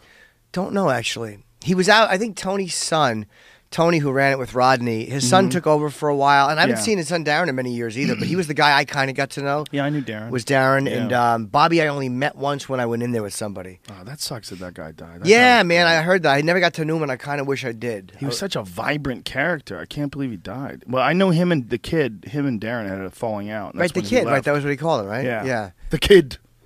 The bag of shite. Yeah, everything was a bag of shite. Got a no talent bag of shite. You go up there, you tricked him again, Rogan. Like every time we go, if I had good laughs, he would say, "Oh, you tricked him again, Rogan." Comedian said he was funnier than any of the comics too. He was very funny. He was very, very funny. He was a hilarious guy. I enjoyed that guy very much. I would go there looking forward to seeing him. I'm bummed that I never got to work the old Catch either. When Louis Ferrando was there, I went in there a couple times. I might have done one set there, but I never worked there. The Catch on 2nd Avenue. That was my first set I ever did in New York. Catch? Yeah, I did when I was auditioning for Sussman. I did some sets in Boston, then he had me come out to New York and audition out there. And the first set I ever did in New York, I was fucking terrified out of my mind, was at Catch. I got there early. I drove down from Boston, wandered around the neighborhood, shit in my pants, terrified. I always had this thing in my head about doing stand-up in New York for whatever reason. I just thought that New York was harder, the people were smarter. When I got on stage, I realized they were just people. Yeah. You know, but up until that moment, I was like, they're living in the city. These are people that live in the city. You know, in New York City. It has this air about it, this very intimidating air. Well, because, you know, comedians, they think like, well, New York's the big city. If you work there, there's this illusion or this diluted nature. People have the comedians in New York are smarter. Some of them are like, you know, you get Attell and Colin who are geniuses. And then but you have plenty of shitty hack comics. Oh, yeah. Plenty of dumb audiences. Plenty of fucking... I mean, the Comedy Cellar is my home, and it's my favorite place in the world. And you'll still have a bachelorette party. I was on stage maybe a few months ago, killing on a Saturday. Like, really, one of those sets that you're just fucking hammering. And right before I get off, these fucking middle-aged bachelorettes, one of them goes, say something funny. It's like no matter where you are... No matter how good your show is, you know, there's always that element. Thank God I was killing. I really brutalized her. It was good for you. Oh, I wish I was there. I couldn't have said cunt faster if I had been programmed to say it at that moment. It flew out so naturally and beautifully, which during a bad set is a bad thing because then the crowd totally agrees with the person. Yeah. But in that moment, that, you know, is there anything better than calling someone a cunt and fucking the crowd cheers? Like, oh. Yeah, the angry bachelorette party attendants. Do you record your sets? I do. Every one I videotape on a little GoPro. Oh. You videotape them all. Well, yeah, just because I'm more creative when I do that because I know, like, if I want to improv on something, I will because I'm taping it, so I know I'll have it. Right. I record everything audio. I just use my iPhone. I put it on the... Oh, okay. I have all... But it is good to see yourself, too. Well, it's also easier to go forward. I could zip through it a little bit easier, and... you know where stuff is. I know where stuff is in my iPhone. Like, I don't trust that being out. That's got to stay in the pocket because there's just too much shit on there that it cannot be lost. There's too many inexplicable photos. But the NSA has your photos. Let them have them. They're not buying tickets to see me. Have you seen that fucking new revelation that came out today that Edward Snowden was saying that they were passing, the NSA guys were passing back and forth naked photographs I heard. they got through searches. They would also do searches on their ex-girlfriends and you know, because they had access. Wow. Yeah. So they'd find compromising photos and they would share them with each other. They would send them, like, send this one to Tom and Tom would send that one to Billy.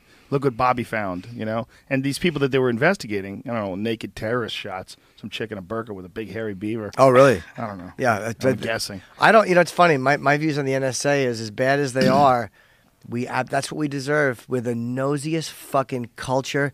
All we do is mind everybody's business. There's nothing an American loves more than to stick our fucking face in somebody's privacy. And it made me so happy when that shit happened because it was like, good, you motherfuckers. Where were you all of these years defending people's right to be assholes in private? We're voyeurs. We love it. And now when it's turned on us, we don't like it. Did you see the newest one about the British spies manipulating polls? Yes, online polls and YouTube hits and videos. Yeah. Yeah, I mean, it's literally everything that Alex Jones has been saying for years. That everybody's been calling him crazy. He's vindicated. I mean, he's been saying that the propaganda machine. They're using government propaganda and all sorts of hacking tools. It's really a fascinating thing. A collection of hacking tools, some of which are specifically suited for spreading disinformation, were exposed in a leaked 2012 document provided by Snowden to The Intercept. This is an online publication led by Glenn Greenwald, the journalist, blah, blah, blah, blah, blah, blah, blah. So, I mean, they underpass a tool that lets government change the outcome of online polls. They can change the outcome of online polls. Bombay, it can increase website hits and rankings. So they can increase website hits, change online polls, was this used for? amplifications of given... for propaganda. Amplification of a given message, normally video on a popular multimedia website, gateway, which will artificially increase traffic to a website, slipstream, which will infiltrate page views on a website. So what they could do is they could put up a website, make that website look super popular, make it look like it's gone viral. There's something that Alex is not explaining there, if that's where that's from. No, it's not Alex. Okay. It's coming from Snowden. I did a red eye the other night. Do you ever have Mike Baker on your podcast? He used to be in the CIA. No. And now he's not. Mike hates Snowden because he was a CIA guy. But he's a really interesting. He said something about, just in passing, Mike was talking about these websites and boosting the hits up. And he goes, people don't understand that we really are still engaged in a. He goes, I know it's not popular to say that there's a bad guy, but there is. And he goes, then you build these fucking sites, and you know, because you build them because you want to develop relationships. And that hadn't occurred to me. That certain sites are made to look more popular that the government is running, and then the people that come to them who are actually involved in that type of shit, you now see who's coming to these sites and then where they're going, and you develop relationships with these people, and you get to know them that way.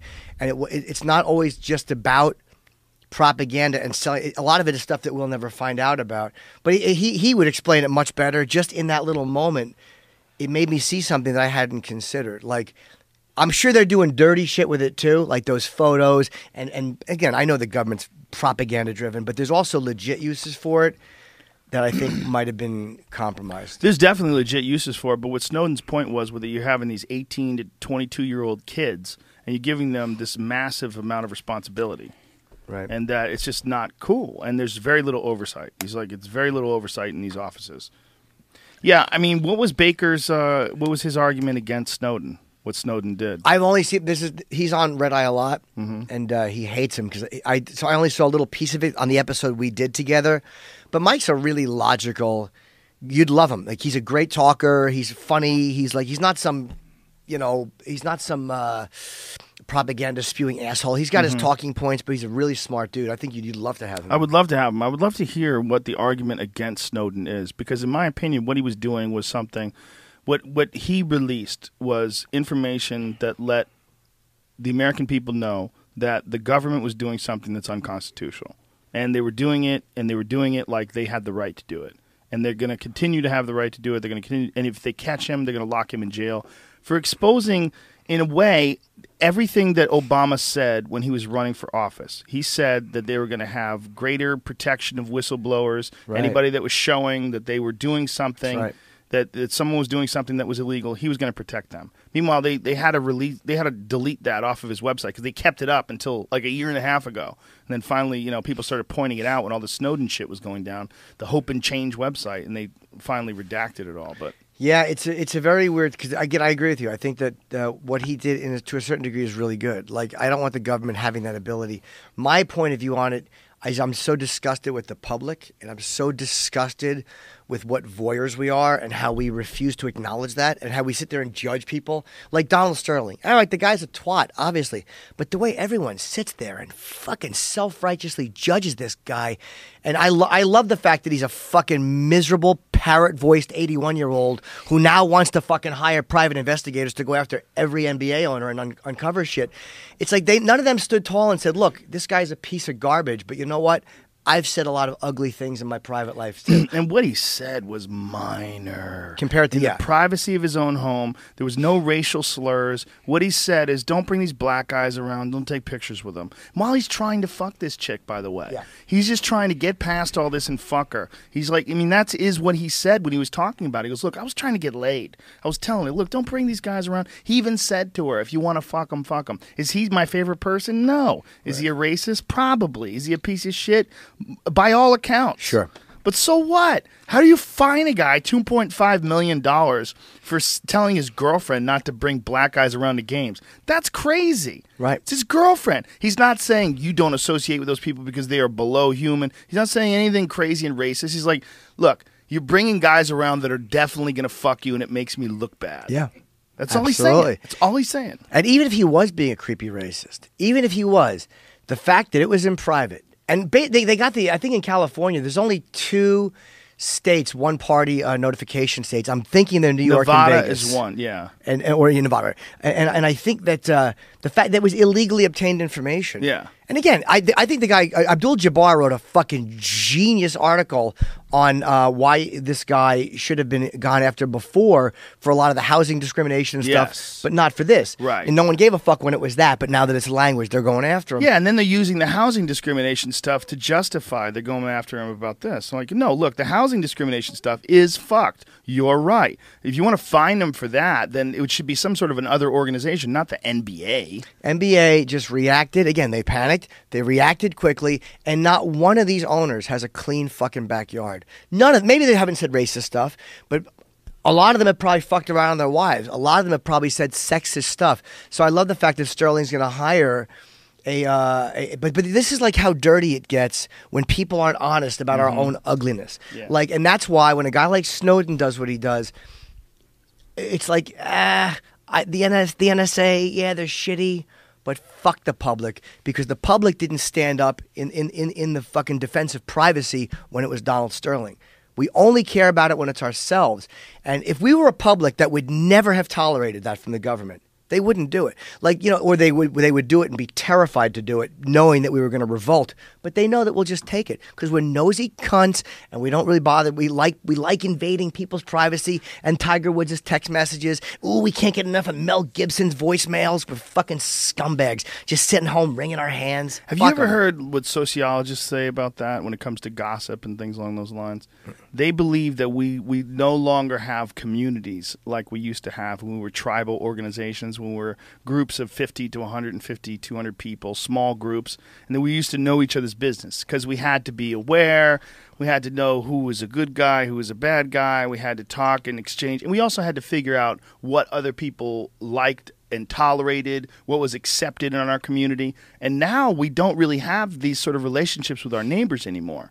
And so celebrity gossip that's in the news, whenever someone is doing something, it becomes extra juicy to us because we don't have this normal communication amongst the people that, you know, we have in, you know, our local community. That is true. I mean, who do you know in your building? Almost no. It's funny, as we speak, Obama's in my building in New York doing a fundraiser. He doesn't live your there. Building? He's in my apartment building. Yeah. Can you get in there while he's there, or is it some fucking pain in the dick? I probably could. I mean, he might be gone already. He was some Democratic fundraiser, but I don't know. I don't know. The point is, I don't know the neighbor he's seeing. He's probably seeing one of the neighbors for a fundraiser, and I have no idea who it is. How annoying! I would love to be there though. It'd be kind of fun. Just to be in the elevator with him. I don't him think and Michio Kaku together. Oh, Michio Kaku, who I saw the other day, by the way, walking into the building, and I'm like, hi. He literally, if a fucking rabbit ran by, he would have recognized it more than me, who he sat as close as we are and talked. He's a genius, but he's a fucking weird dude. He's a very weird dude. Oh, hi. He's always frightened. We always make fun of him because he refuses to, like, you just can't say hello. Hi, Dr. Kaku. Hi. He's just so, it's like, how many times have you been assaulted that you're so timid when people say hello to you? He gets shit on by other scientists, you know. Well, he oversimplifies it. Like I like Brian Greene is the guy's name, yeah. And I also like Neil deGrasse Tyson. Neil's great because they simplify it because we are dumbbells in comparison to them. But they don't talk to us like we're complete blither. Like, you know, Dr. Kaku breaks it down like, you know, and if you look at it like everyone is a lemon drop. It's like, all right, I don't have a fucking PhD, you know, but I understand that, you know, cells exist. We can find somewhere in the middle to, you know. Yeah, I don't know why. Doesn't Dr. Steve get upset at him? Oh, yeah. Dr. Steve is my favorite. I love him. He's the fucking best because he took physics. I mean, he's another brilliant guy. Brilliant. And I just don't like him. You know, he just can't. That's his voice. Yeah, he's just a fucking idiot. You know, he just he knows he's smart, but he doesn't like the way Dr. Steve will. I mean, Dr. Kaku will kind of. I guess they look at him like we would look at a comedian doing girl fart jokes on TV. He's a hack. Like, oh no, look at he's got the puppet. The puppet's saying naughty things. Oh boy, he's great. Is there anything worse than when people will come up to you and go like, oh, and I love this comedian, and you're like, I want to just bite your fucking nose off. Worst. You were so funny, but you know who my favorite is? And you go, oh, you just ruined everything. One of my favorite joke of yours, and they'll like name a joke that you're like, oh Christ, that was the fucking joke I should be have my throat slit for. That was from 1996. Yeah. Can't believe anyone remembers it. I'm sad. Yeah, I used to do a joke about getting a Woody, and I called it a Woody. You ever remember your old stuff and you die a little death inside? Remember it. It's online. You can watch it. There's a video of me from Caroline's. Not Caroline's. Rascals. Oh wow! Terrible. Was it the TV Wearing- show? Yeah, wearing terrible clothes, telling terrible jokes. Oof. Wallpaper shirt. Yeah, I've got a recording somewhere of like my third or fourth time ever on stage. I have like a whole stack of shit that I saved, and one of them's like the third or fourth time I was ever on stage. It's a cassette recording. It's just hot. Is it good death. stuff? Hot death. It's great you have it though. I guess I've looked at it in fear for fucking 20 years. It's oddly humiliating and exposing when you see that stuff. Like I wonder if other performers look at their old shit. Like we did a thing on O&A where I'm sure you maybe heard some of it, where we brought in our old tapes and got killed for it. And this is back on NEW.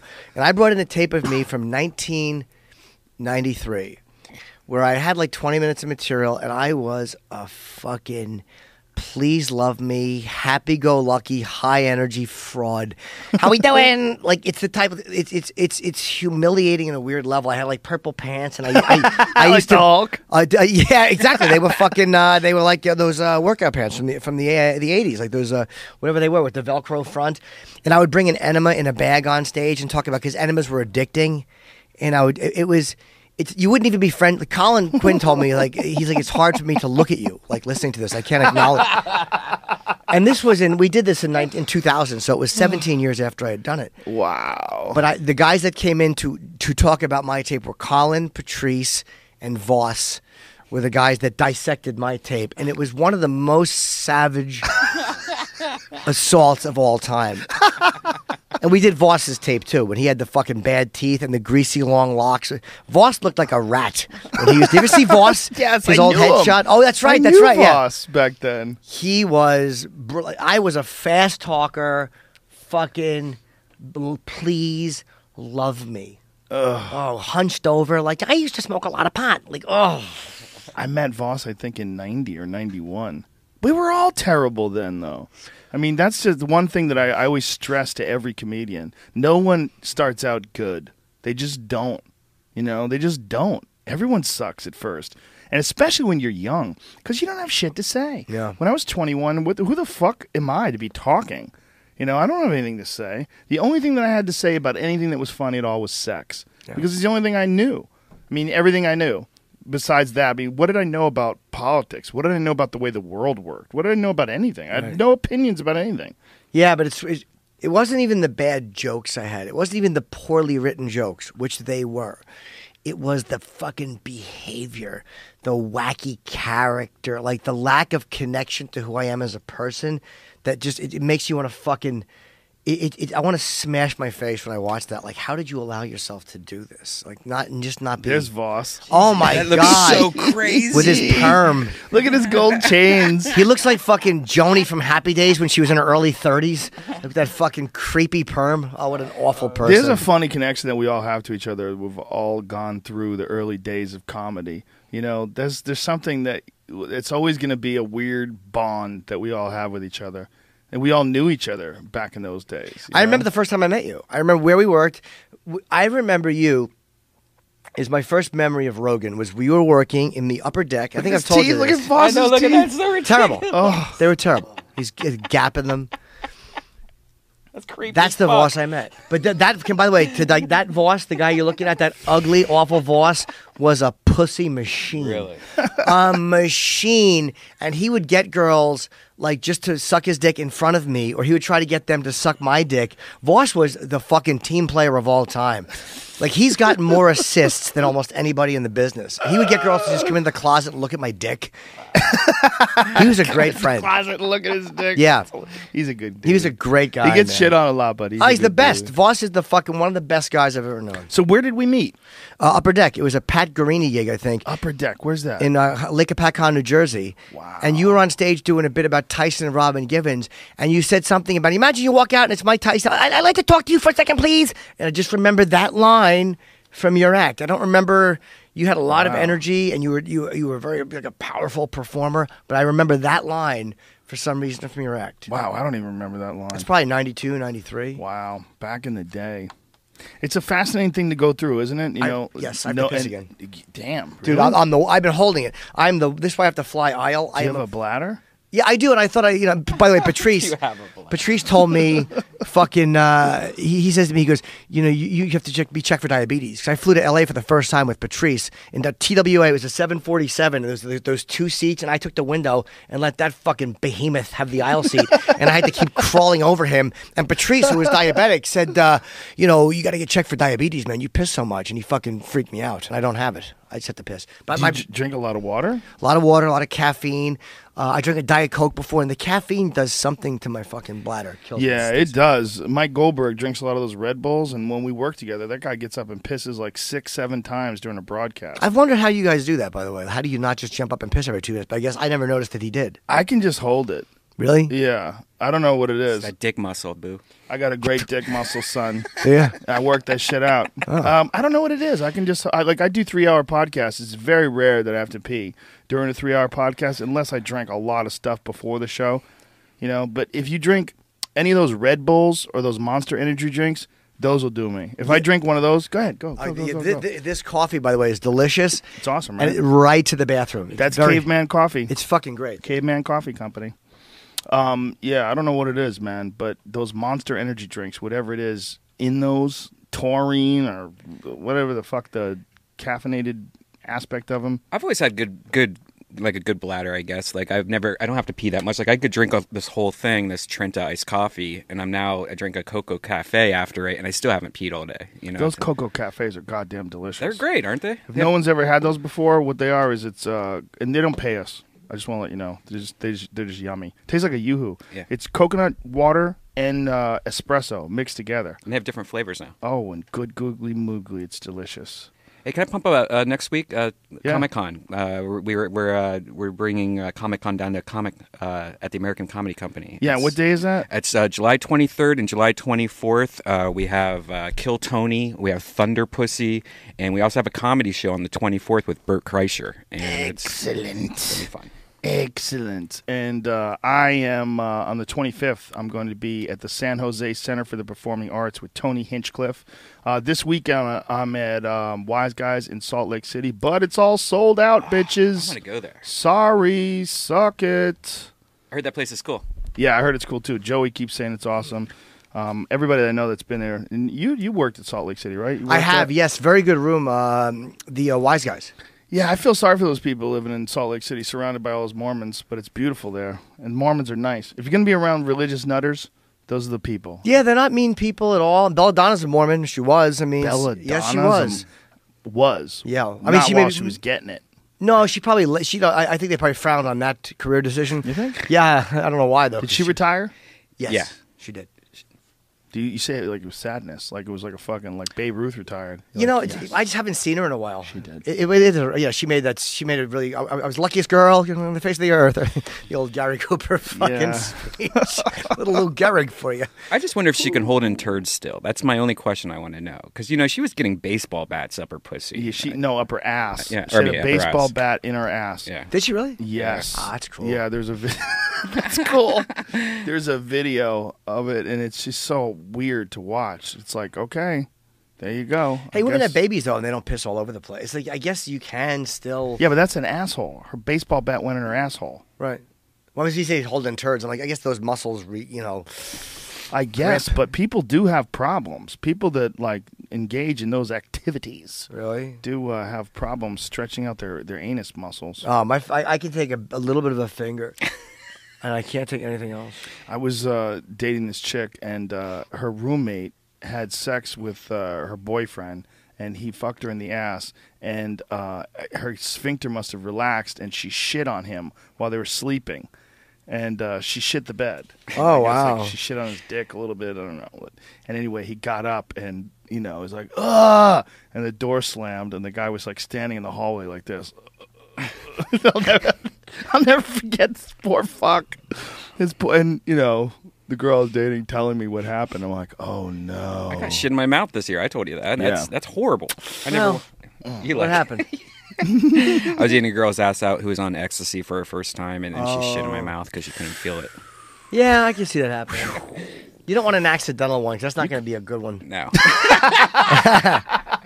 It wasn't solid either. I think I would prefer a solid. Yeah, a solid one. There's something about a solid one. You're like, hey, this kind of looks like a fucking, a smokestack. There's something cool about it. But This is not a subject I'm really into, but there is a woman, this German woman, who does shit porn where people shit on her, and she's like the queen of shit porn.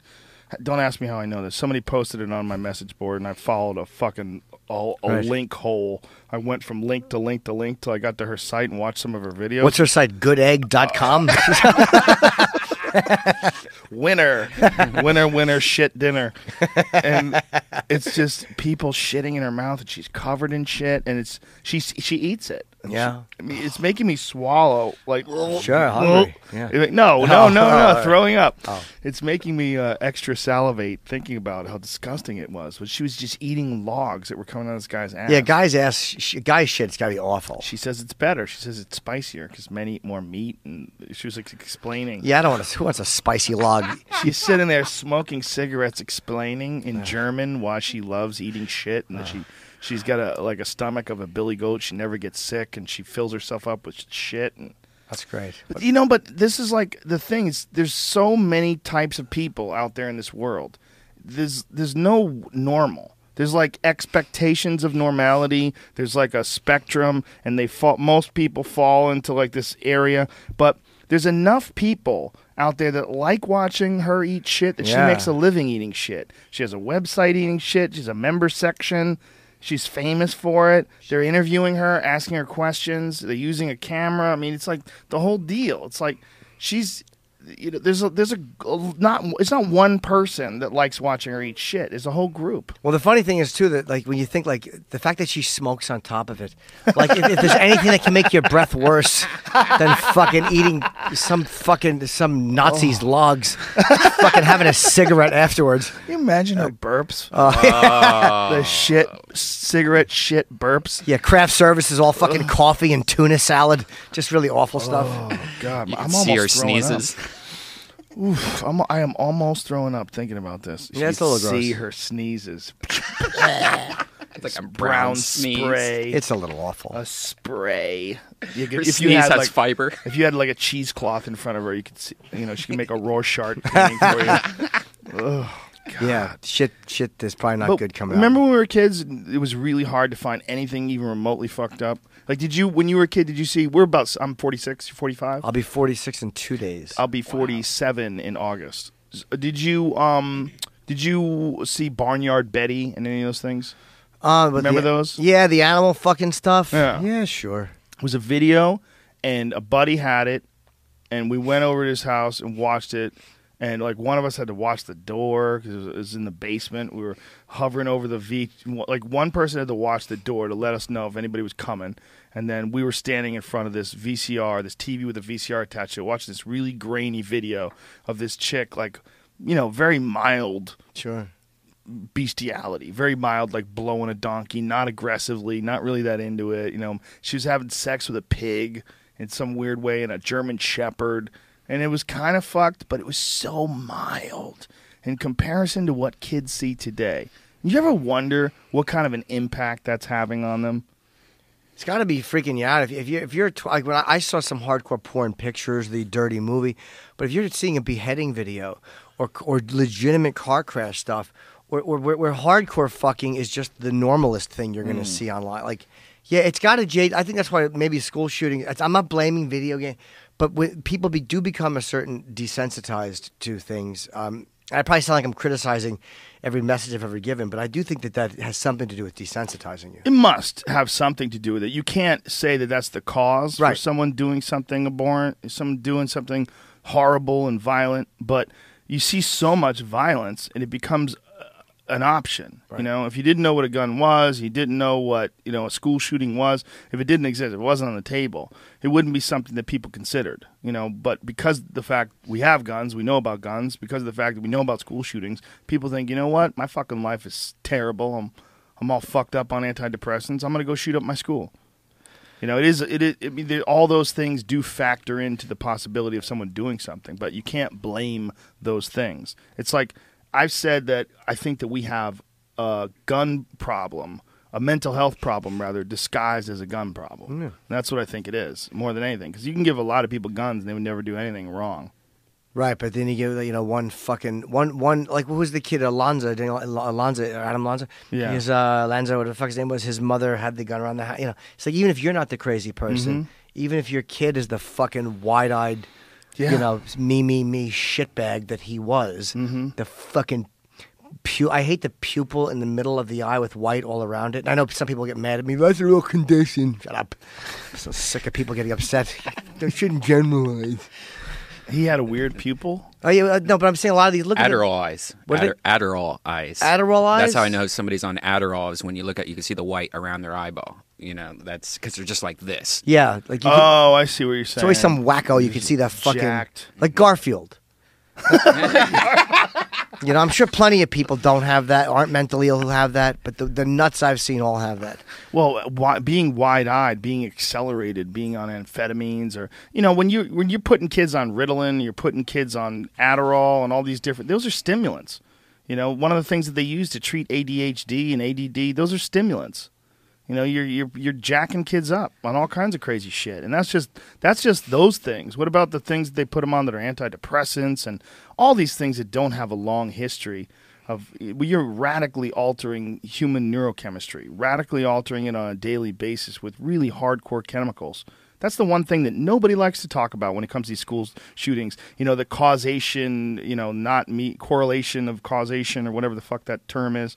That you can't necessarily connect them. You can necessarily connect them. You can't say it's the 100% of the cause, but when 90% of all the people that are school shooters are on antidepressants or are coming off of antidepressants, suffering from withdrawal of antidepressants, right. At what point in time do they start looking at these chemicals that radically alter the way people react to stress, the way people react to life itself, the way people react to negative influences?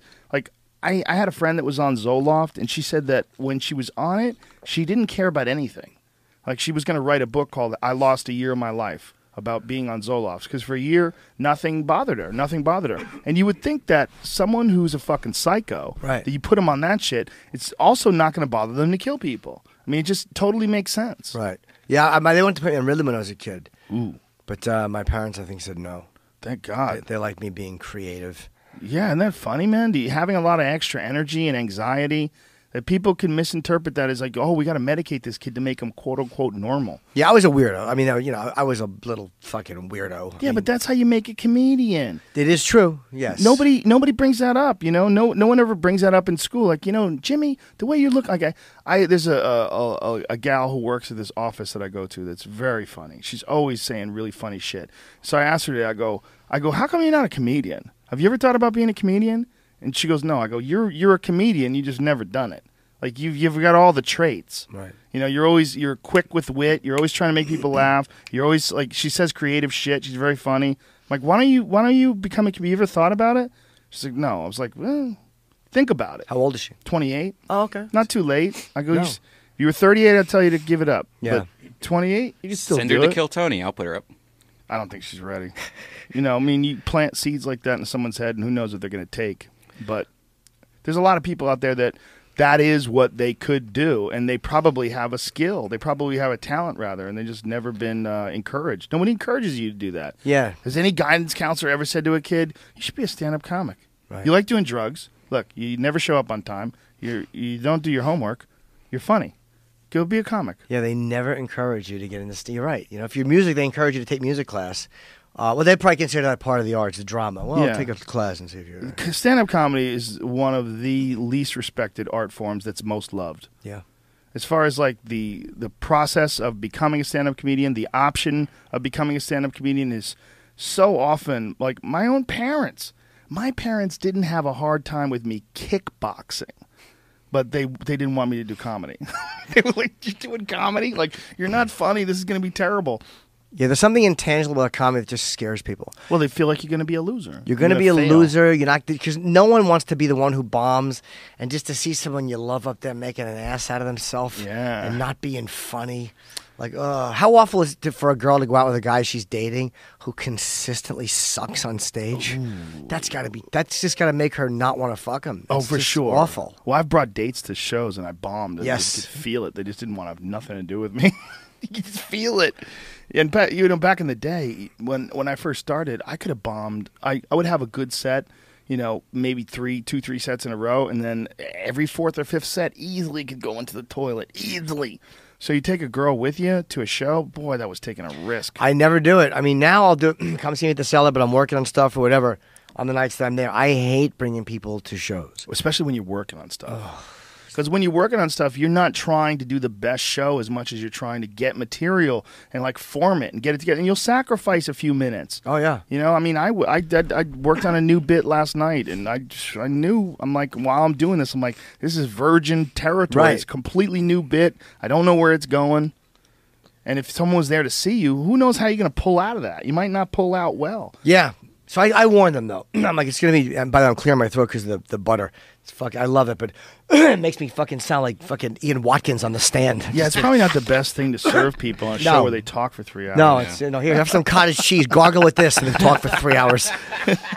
Fuck it. Okay. Oh, can I? Before I'm gonna forget. Can I plug my show real quick? I'm really bad at the plugs. I can't do it naturally, so I have to just stop the flow of everything. Stop the flow. And Don't go worry about plug it. whore. People want to hear it. I'm doing a talk show on Vice, which is why I'm out in Los Angeles right now. I hear. And it comes out next Wednesday, the 23rd. And it's a talk show that I host. And what is it? It's just me doing a monologue and a little sketch and then interviewing guests. And my first guests were actually Dana and Mike Tyson together. Wow. They what a fucking favor Dana did me, man. That's and awesome. Tyson. Yeah, they were great. They were really great. And did you do it in front of an audience? Yeah, live audience. Where? In New York. Wow. We did 4 pilot episodes. And it was a very odd thing because I wanted the crowd on top of me. Like the audience is like from where you are to me on top. Like I wanted it like comedian style. So the camera angles where it was hard for us to edit anything because it was supposed to be a 30-minute show. But I wound up talking to these guys. It went like an hour and 20. So we had to chop down to an hour. They let me make it an hour pilot episode. Is it for Vice.com or is it Vice.com? So it's all going to be online. Yeah. Beautiful. And it comes out the 23rd, and then there's going to be one a week for 4 weeks, and hopefully people like the different shows. And, the monologues, I'm allowed to kind of say what I want to say. They didn't creatively fuck with me at all. Like, That's awesome, man. They were great. I mean, everywhere you go, they're telling you don't say this, and, it's very frustrating for a comedian. Well, Shane Smith is one of my favorite people ever. Yeah, he's an animal. I love him. He's an absolute fucking animal. Yeah, he sent me a fucking, we were going back and forth. He was texting me, trying to get me to go to Africa with him.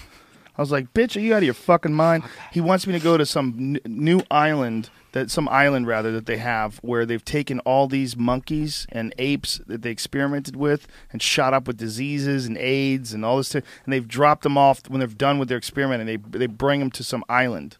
So there's an island, like a Planet of the Apes island, that's filled with all these monkeys and apes that have gone through all these medical experiments, and he wanted me to go there with him. I'm like, bitch, that is the last place I'm going, man. If you want me to go to the Bahamas and drink Mai Tais with Anthony Bourdain, I'm in. I'm not going to an AIDS-infected monkey island. Yeah, how about Shane invites you somewhere fun? You want to go out and get blown? All right. He doesn't want to go anywhere fun. He wants to go to scary places. Like, let's go to the Ukraine. Fuck you. Let's go to North Korea. Not happening. Dude, he's the one that interviewed fucking General Butt Naked and all those. I'm like, what are you doing there? Like, send another guy there. He's gangster as fuck. He gets dirty. Yeah, he really does. And it's like, I don't think there's anybody on top of a company of that size that is going to those places. I'm hoping he stops doing that. He's not going to stop doing it. He was somewhere crazy the other day. He was like in the Ukraine or something. He doesn't give a fuck. He goes to all those places, and it's a part of his life. And he comes back with a fucking burden, bro. He's come straight from the airport right here and started drinking, and we've done podcasts together, and you could feel the burden on him. Yeah, what is that? This is Jim's show. Play this. Play this. I don't like the promos. I don't like promos. Hey, I like them. Hi, I'm Jim Norton. Be sure to watch my brand new show on Vice.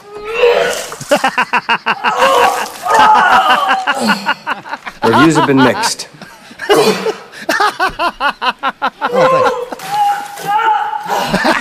That's great. How could you not like that? Oh, you like it? Okay, that was beautiful. Thank you. That was a legit laugh. I call the best expression Colin ever did was shame spiral. I can't watch myself ever. I can't watch myself. I get fucking humiliated. Well, that's watching one of the myself. reasons why you're really good. You know, it's hard. I don't like watching myself either. It's, it's whenever I sit down on a radio show, like they used to do it on K-Rock. Every time I would do it, I would sit down. They would play this whole thing of a bunch of clips of my stand-up, and then out of context, just punchlines. I'm like, stop! Don't do it. You're making me uncomfortable. Stop it! Don't do it! Don't play it. You just made me feel a lot better, though. Thank you, because that was all day. I was panicking about that Fucking promo going hilarious. up. I'm like, nobody's gonna laugh at No. it. I did a promo. Reviews have been mixed. I did another promo with fucking with Tyson, and of course Dana's in it. Mm-hmm. And I'm like, that one I felt more secure with, because this was just me. I'm like, no one will like it. Like, It's great. Thank you, Joe. That made me feel a lot Is better. that girl naked in the background? It's hard to say because the TV's kind No, of, she has a bra on. our connection is. We have to fix that. Make it's like HD a to the TV. skin color bra, though. It's kind of hard Oh, to see. It looks like she's naked. It's whatever it is. Well, It's thank you, fucking man. hilarious. That made me feel a lot better. 'cause Reviews have been mixed. I was really genuinely panicking. Look, I'm a child. I'm a fan of people throwing up. I hosted Fear Factor for 6 years. Throwing up to me is always funny. It is, right? It is kind of. For me, yeah. I don't know. I mean, just the ridiculousness of it all. You sitting on the edge of the bed, her throwing up in a bucket. I'm in. And I'll say this: Eddie Moretti and those, he's like, nah, I think that's the best one we should lead with. And I was against it. I was like, no, I don't think so. And it's like sometimes people just, I have to remember that there are people that see things from the outside that are know shit that I don't know, Right. and have a better eye than I do. And it's like, you know how you're married to your stuff, man, when you're performing or whatever. And it's like there's people that can just see things and like detach from the emotion of it and go clearly like, no, this is the way to start. Like I was wrong about that and he was right. And it's like it's really hard for me to think in those terms that I don't know what the fuck I'm always talking about. It's hard too when you're going over your material, when you're editing like a special, you lose the idea of what's funny and what's not funny. You see the bits too many times and they get really blurry sometimes. It gets real confusing. And you get offended. I'm a very bad collaborator. Like we had to edit the interview with Dana and Mike, and I loved all of it because it was honest and funny and free flowing, and Tyson was hilarious and Dana was fucking great. And it was like we had to chop it just because But I why? went 40 minutes. Because I went 40 minutes So over. what? It's the internet. But the way they're letting me do it, they've already doubled how long they're letting me do it. I'm okay with that. And some of it was just literally we had to do a couple of throws because the way Vice releases a video is they'll have more than one part to it. Right. They're just masters at that shit. Yeah, they are. So I forgot to do that. During the interview I didn't do that. So we had to go. All right, we just got to get a couple of pickups which we needed. So we had to get like, all right, we'll be right back. Watch this. So we had to tape them at the end. Right. And then we're doing that, and we're talking about something, but we're talking about, I had to take this pickup and put it in the middle. Just a couple of minor things, but I got so fucking territorial about stuff, you don't want to cut any of it. But they were actually great. They didn't bust my balls about any of the content at all. I don't understand wanting to edit things that are on the internet, unless it's some insane length. This was just the cuts we made. There was very little in the content area. It was only because I didn't know how they did videos. Like I didn't realize that we'd have to do it in more than one part. And they probably had told me that, and I just forgot in that moment because it was my first episode. So I should have said, like, what I should have done was to keep in pace with the way they do it. Because every series they do is really, I've watched a million of them. They're all released in a few parts. Right. So if I'm going long, I should have said, all right, it's about X amount of time. We'll be right back, or go to the next, whatever the fuck I should have said, and then done it that way. But I just didn't know to do that. So You know what I think? I think that's the wrong way to do it. I think the way you did it is the right way. Do it organically, have a conversation, and then have all the throws in post. What do you have to fucking be there when you do it? Just say, have in the middle of the conversation pauses, say, we'll be back with episode 2 next week. yeah, we could do that. Why not? Why would you want to make someone have some non-organic throw in the middle of a conversation? Like, that's goofy. That may 'Cause have just chops up the flow of the conversation and the thought process. That may have been my mistake then. You know what I mean? Like, they know how to... The thing that they do is they release video. They know what gets the views, the part ones, the part twos. Like, they tried Right. explaining it to me, like, Right. how it works as a business model. And, I'm looking at it from, like you just said, I want to have the conversation. And they were, like... Things don't normally go because my set's very plain. I like the Dick Cavett, Mike Douglas, like those fucking guys.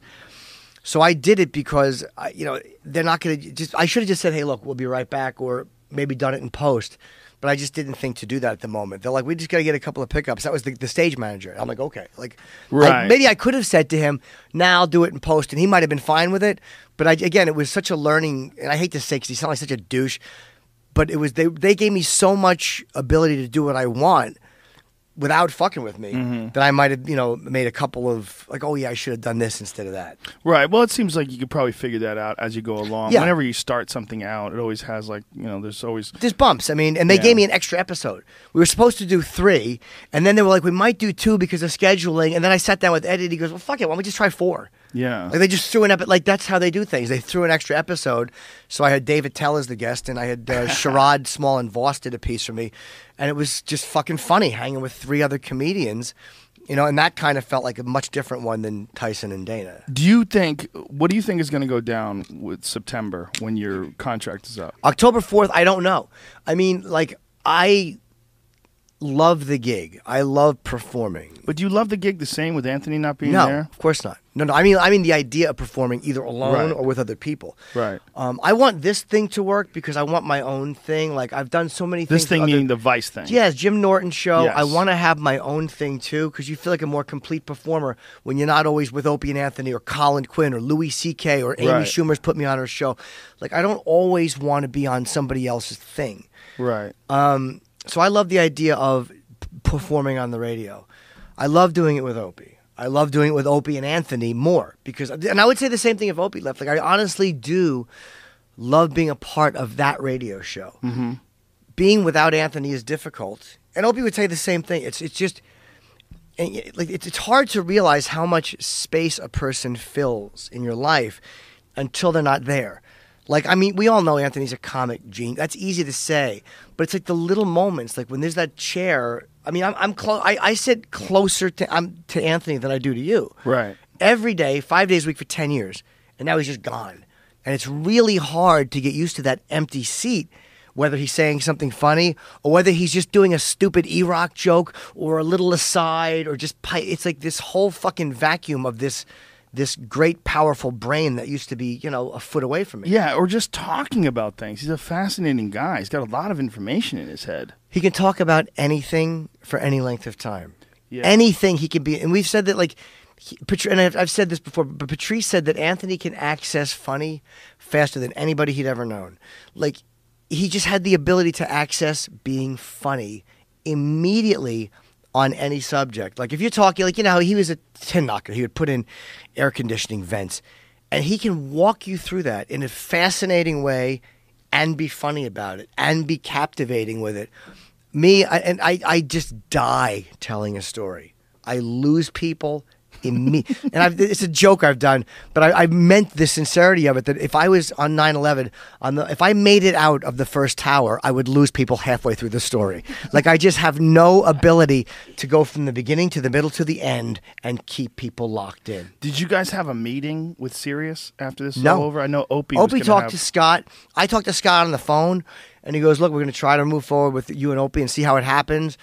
He goes, work through it organically on the air. They didn't tell us how to do it. They didn't say, don't badmouth the company, don't. He said, work through it organically on the air, and we'll see what happens. So, I mean... We'll see what happens. Have they completely closed the idea of Anthony ever coming back? I don't think so. And they've given me no indication, so I'm careful how I say that, because I don't want the fans getting like I'm putting false hope out there. But I'm just being truthful, it doesn't feel final to me. And maybe that's my own denial or my own lack of willingness to admit that this thing could be over. Like, it was really sad, man. Last I saw Anthony, I went to his fucking 4th of July party, and I was very depressed driving home. Like, I know I'm going to be okay financially, and I know, like, hey, this other show could take off. Hey, you got stand-up. Hey, you got... But just the idea that this thing you love to do, like, all right, this chapter is closed. Like, it just fucking depresses me. It depresses me to listen to it. I couldn't imagine if it was me every day, day in, day out, being a part of it. Every time I did it, I loved it. I mean, I had a great time doing your show. It's my favorite radio show of all time, without a doubt. It's a real conversation. You have real moments. And the laugh. Somebody played for me recently, or they sent me a link to, Jim Norton's laugh compilation. There's just times where people have made me laugh on the show. And I listened to part 1 and 2, because the point is not me laughing. It's the things. And most of those laughs have come from Anthony, more than any guest or anybody. And some of the things that he did a thing recently, or years ago, that I heard 2 days ago, where we were talking about people who have shot themselves in the head and survived. And Anthony did the voice of the guy who survived, and he just went into, it was an immediate, he became the guy who had shot himself in the fucking head and survived. And he's talking about how he just has a more positive outlook. And I'm howling listening to it in the clip. And I'm listening to it 2 days ago. And I'm laughing all over again. I'm like, I forgot that bit ever existed. But God, this cocksucker made me fucking laugh. And I'm not talking about him like he's dead. But I mean, that's how valuable a thing he is. Like, I can't listen to radio bits, I think they made a big mistake. I think they made a big mistake for a couple reasons. One, I think they made a big mistake because I think it's going to open the door more to the internet because people are going to look at that as the last remaining true free speech option. Yep. Because that's what it is. Look, you could say you don't like this podcast. You can decide that I'm offensive. You can do whatever, but you can't stop it. I mean, you might even the host might say we don't want to host you anymore. I'll find another host. You know, the sponsors might say we don't want to be your sponsor anymore. Well, guess what? I'll do it with no sponsors. Sure. We did it with no sponsors for years. This is the only real option where you're your own producer, your own director, you're the whole thing. You're the performer. You're the whole thing. That's where it's at because.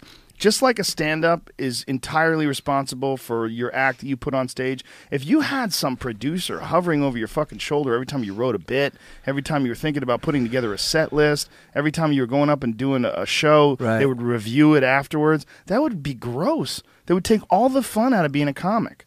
Yeah, it would be awful. I mean, that's why I'm a bad collaborator because you're so used to having absolute and ultimate control of things. Well, you're a perfect example. Think about you and you as a successful performer and personality. Who the fuck would have ever thought you could have made a mainstream career out of talking about your love of trannies, talking about shit and piss and shitting in each other's mouths and peeing on people, monster rain. Just look at the honest things that you've tackled. And because you're honest, because you're funny, if you had to vet that through somebody else, if you had to have that filter through some sort of a mainstream producer, it would have never happened. It would never work. You're absolutely right. I mean, that's why you're right. The internet is the last place where, at least, I mean, for now, who the fuck knows what happens with that? But all that stuff you did on Sirius. Sirius had a different approach when they first came out. They've slowly but surely clamped down. From that Condoleezza Rice incident, that's where it was like, ooh, you could get in trouble for something that someone says on a radio show that isn't even like a guest. Yeah. Like, I mean, isn't even one of the hosts. Right. Your show could get canceled. A homeless guy. Yeah. And they were going to fire us for that. Eric Logan saved it. That was XM. It wasn't serious. It was, and this is what happened. The NAB, the National Association of Broadcasters, somebody on that side, I think, was what was pushing it. Because the story went on Drudge and Breitbart. Will this hurt the merger? And again, the guys who ran this is when they're about to merge. Yeah. Will this injure the merger? And man, it was $1 billion at stake. And it wasn't going to hurt the merger, but they fucking panicked. And these are all different people that are in charge now. But they're like, and they don't know how to deal with stuff. So they get the phone call. The guy, Nate, I think, was running XM at the time, or Hugh Pinero. What do you think of this thing? They said, a homeless guy said he wants to rape Condoleezza Rice. And what? Like, he's worried about $1 billion merger. And and I'm not defending them suspending us, but I try to put myself in their, like, and this is a guy, I mentioned Louis because he's a good non-emotional reactor to things. And he'll look at things and go, well, they're just trying to do this. And like Louis will give you a very logical reason as to why something's happening. And it's like, yeah, I wish I would have seen that. I get too angry and emotional and you're like, fuck them, they're saying. And then I'll go like, okay, that's $1 billion company. They're not used to this. And they hear this guy wants the fucking first lady raped, Bush or George Bush, and they're laughing about it. Merger might be threatened. Fuck him, get rid of him. He just panics. Isn't it fascinating, though, that you're talking about $1 billion company? Okay, Sirius XM, $1 billion company. Okay, what exactly are they selling? Well, what they're selling is content. Who delivers that content? Guys like Opie and Anthony. Guys like Jim Norton. They're selling your ability to be entertaining. Other than that, it's just music. How do you have $1 billion company that's just selling music? Well, you don't. That's what my argument would be too. Look, the talk thing is the last, the last thing you guys have, and this is for any even terrestrial radio too. The last thing you have is original talk content, and their point back would be, well, that's a great thing that we have, but we also have. Whether it's a celebrity, people doing shit, or we have sports. that you can't get across. Let's say we have the NBA, we have a Major League Baseball. I'm just saying that's what they would say. Yeah, but nobody's paying for that. Let's be honest. They're paying for Stern. They're paying for Opie and Anthony. I hope so, man. Especially since Spotify and like those like Pandora. Because it used to be I like Sirius Radio because they had like the 30s, the 40s, the 50s, whatever, and all the different radio stations. Nowadays, you just put Spotify, put anything you want in as a, you know. Yeah, I mean, I get almost all my shit from iTunes. I don't ever listen to music in my car anymore unless it's coming off of my phone. It's just, I don't need to. You don't need to anymore. You don't need them anymore. Yeah. And what the last thing that's exciting is things like Stern and things like Opie and Anthony, where you can have a guy who is just freewheeling, saying whatever he wants, doesn't have to worry about language restrictions, doesn't have to worry about anything. And the fact that he can get fired for saying the same things that he's always said on his show, just saying them in a text message, that they're so ignorant that they can't recognize that this is, you're taking it out of context, you're taking it from a guy who's just recently been assaulted, you're taking it from a guy who probably had a couple of drinks in him when he said it, and he shouldn't have done it. He fucked up. He definitely shouldn't have gone on that Twitter rampage. He should have said it on a video. And you know what? Podcast or on the show. On the show would have been perfect. It would have been a great episode. Yeah. Oh, that would have been fun. And Keith Robinson pointed out, he's like, the teasing we could have given him. Oh, the teasing. Oh, it would have been beautiful. But I don't know if that's something that will ever change. Like, they may at one point go, we do kind of understand that maybe he's a valuable asset to the, like, again, I don't know why I don't get that feeling, because they haven't said to me, we'll bring him back. They really haven't. And I never want to give fans, I'm not trying to keep fans from canceling. It literally is just a feeling, a gut feeling. He didn't drop N-bombs. He didn't go on this, and I've talked to him enough to know what his intent was. And maybe that's just this naive dummy in me, but I keep thinking, man, he should come back. He can come back. Just give it some time. And I just keep hoping for that. I think he can come back. I think if they gave it some time, he definitely can come back. In the context of what he said, it wasn't that bad. I wouldn't have been happy if it was my company and I had shareholders and all that jazz. But I would never be that guy anyway. I would never be a fucking head of a big company. I'm just not built for it. But you got to recognize the entertainment quality. The entertainment aspect of that guy, the entertainment possibilities of keeping the show together. It's because without that, all you have is Stern. Obviously you guys are still together and it'll still be a great show, but it's not the same show. It's not. And you leave open the door for Anthony starting his own thing, some wildly successful thing on the internet, which also, look, if someone comes along and they put together some sort of an advertising budget and they say, hey, listen, we would like to do we'd like to host the Opie and Anthony podcast on the internet. We'll take X percentage of the advertisers. We've already got it lined up. We have a big launch. We're going to do it around Thanksgiving. Someone's going to fuck a turkey live on the air. Whatever. You know what I'm saying? Right. You start doing, you come up with some idea to do something completely free and wild on the internet. A big advertising push, buy billboards, Times Square, fuck Sirius, we're doing it on the internet. O&A is back and it's free. Download it online. You don't need to pay for a subscription anymore. Anybody can get it on your phone. I mean, you can do it the way we do it. We're available on we're available online as an MP3. We're available from iTunes. We're available on Stitcher, on YouTube, on Ustream, on Vimeo. If you just did something like that, it would be gigantic. Yeah, maybe you're right, man. We have thought about it, and again, we're up in October 4th. We don't know, we honestly don't know what we do from here. Like, again, Opie and I are doing the show, bringing guests in and just performing, and it's like we both feel the fucking loss of it. Go through Vice. Do it all through Vice. There would be a wonderful promotion vehicle for you guys to do Opie and Anthony live through Vice. They'll set you up with a studio, do it all online, do the show as a video online, and do the show, have it available as a podcast, free downloads. They provide you with advertisers. It wouldn't be hard to do. Shane could hook that up in 5 seconds. They could make one phone call, and the wheels would be in motion. I would love to do that. And that's a guy that like shit could get really crazy, and everyone's gonna be fine. Yeah, Shane. I mean, look, the fact that they didn't break my ball. Like, everyone says, like, oh, we're allowed to do what we want, guys. But like, I can't believe the amount of, like, if this thing fails, it is absolutely my fault. It is 100% my fault. I can't blame the company. They fucking got in my ear and they didn't give a fuck. They really didn't. This one is on me. If it succeeds, I did a great job. Kurt Metzger helped me, and Jesse Joyce contributed a little. Attell contributed some brilliant stuff. but Vice allowed me freedom. Total. The monologues are just fucking are exactly what I wanted to do monologue wise. I have links that they can't be posted, but I was going to send you, but they took too long to get them to me. And I'm just so bad at this shit. Just get it to me later. It doesn't matter. Okay. Listen, whenever it comes out, we'll promote the shit out of Next it. Wednesday, the 23rd. Next Wednesday, the 23rd. All right, I'll tweet it. I'll tweet it when it's coming out. I'll tweet it when it's on. I'll tweet all 4 episodes. I'll tweet links and websites, whatever you need to do, man. It's not going to fail. It's going to be great. But you know how it is, man. I have the fucking... Like, I know intellectually, yeah, I'm a funny guy, and I think there's things that will be fixed in the show, like, because, again, it's a new thing. But I also think, like, it came out funny. Like, I'm happy with how it came out. There was a lot of really funny lines. Oh, okay, I would fix this and fix that, and you live and you learn. It's going to be great. But I know that part of you that's never happy, always going to have issues about things, that's also what makes you good. Because it keeps you like checking and second guessing and working on things, and keeps you striving for a high standard. It's the dark inner secret of all comedians, that we're never really happy with what we do. I obsess. Like that promo, I was out in the parking lot with my luggage, talking to my fucking manager on the phone. I'm like, I don't know why no one's gonna like that one. I'm having a fucking panic attack.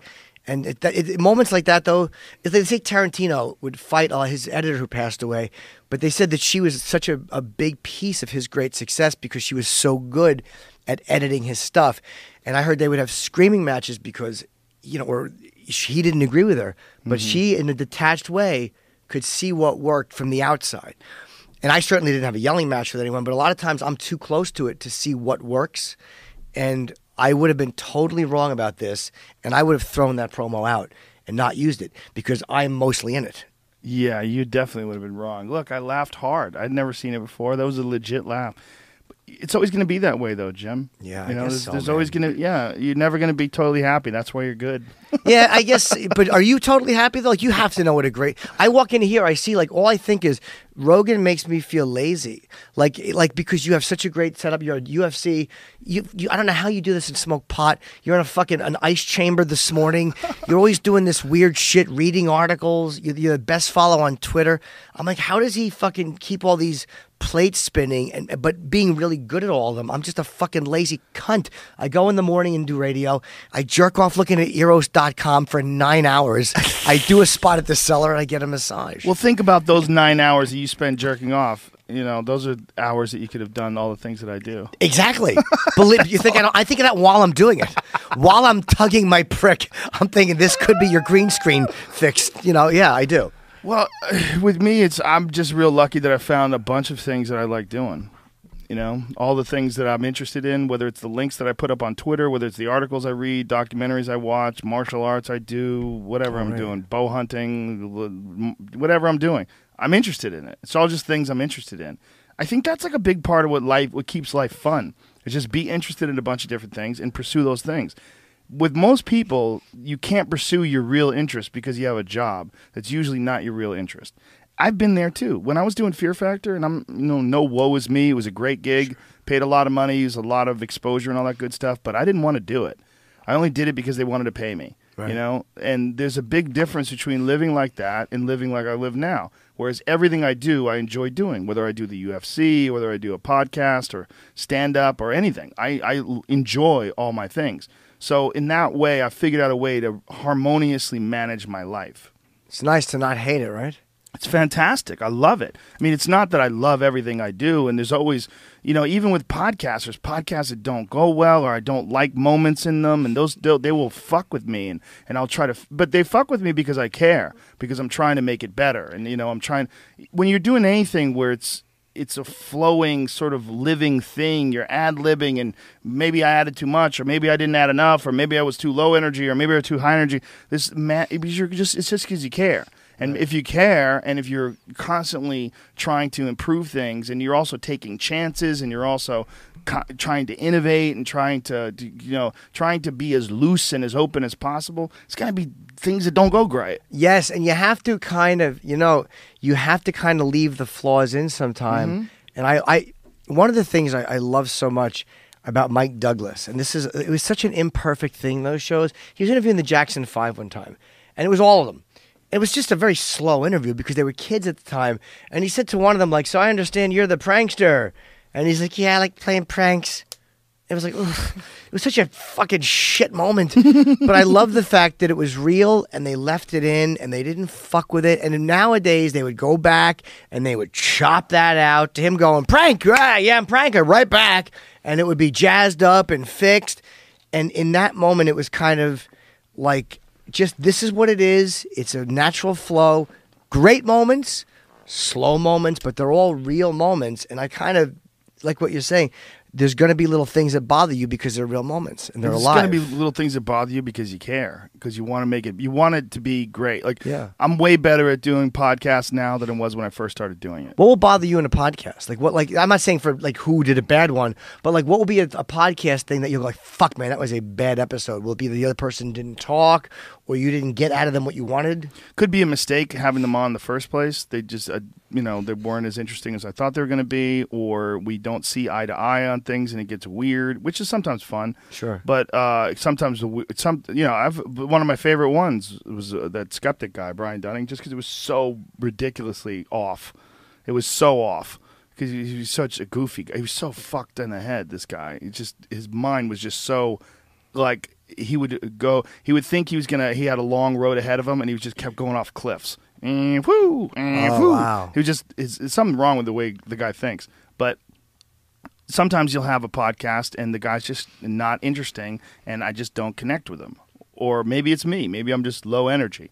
I've had podcasts where I just, maybe I was just too exhausted. Right. I've been doing too many things. That's definitely, you have to always manage your energy. And if you're doing too many different things at the same time, like I do a lot of different things, it's a matter of making sure that you have enough. Do you ever go back? Because one of the guys I interviewed in one of the episodes is Freeway Rick, and I know you, and he's fucking fascinating. He's great. But all I think is, I should have asked him this. It's like there's never enough time to ask everything you want to ask. Like even if you ask good questions, you're like, fuck, there was that one and that one and that one, and I missed it. I did 2 podcasts with him, so I did like 6 hours worth of talking to him. Yeah, the first one, though, I think we really got to the heart of everything because it was 3 hours long, and, he told everything, the whole CIA connection to the Iran-Contra affair, and notice I said Contra. Not Contra. Says I know how to speak. I'm very eloquent.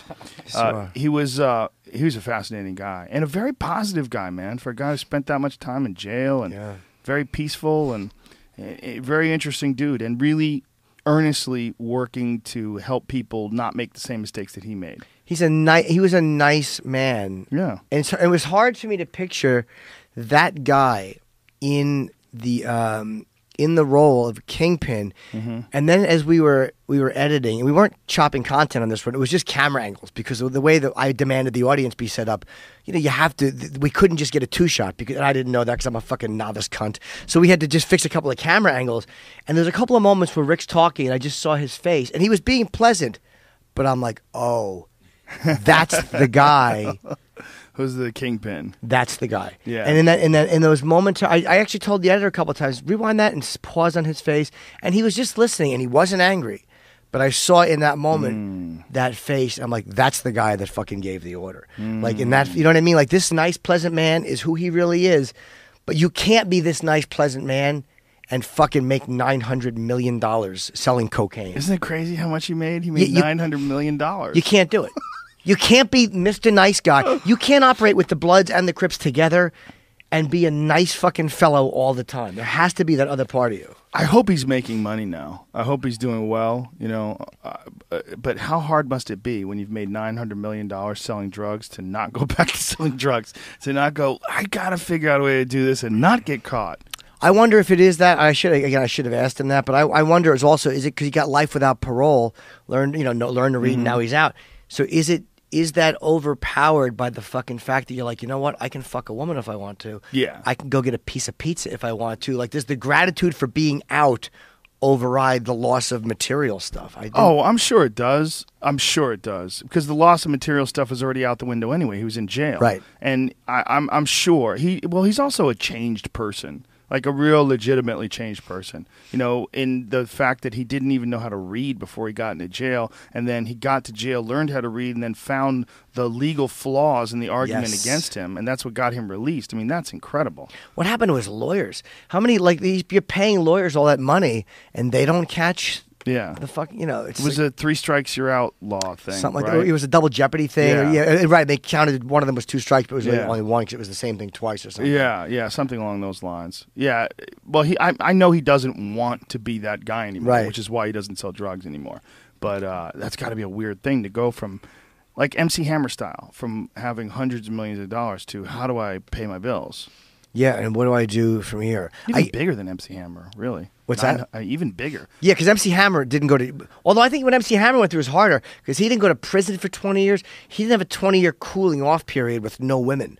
Like, you know, MC Hammer just went from a private plane with 30 people to what the fuck do I do now? I owe tax money and nothing. Yeah. Like, he did it on the outside, whereas Rick Ross had a lot of years of like, this sucks, to kind of get his life and then be grateful. What does a guy like MC Hammer do for money? I don't know.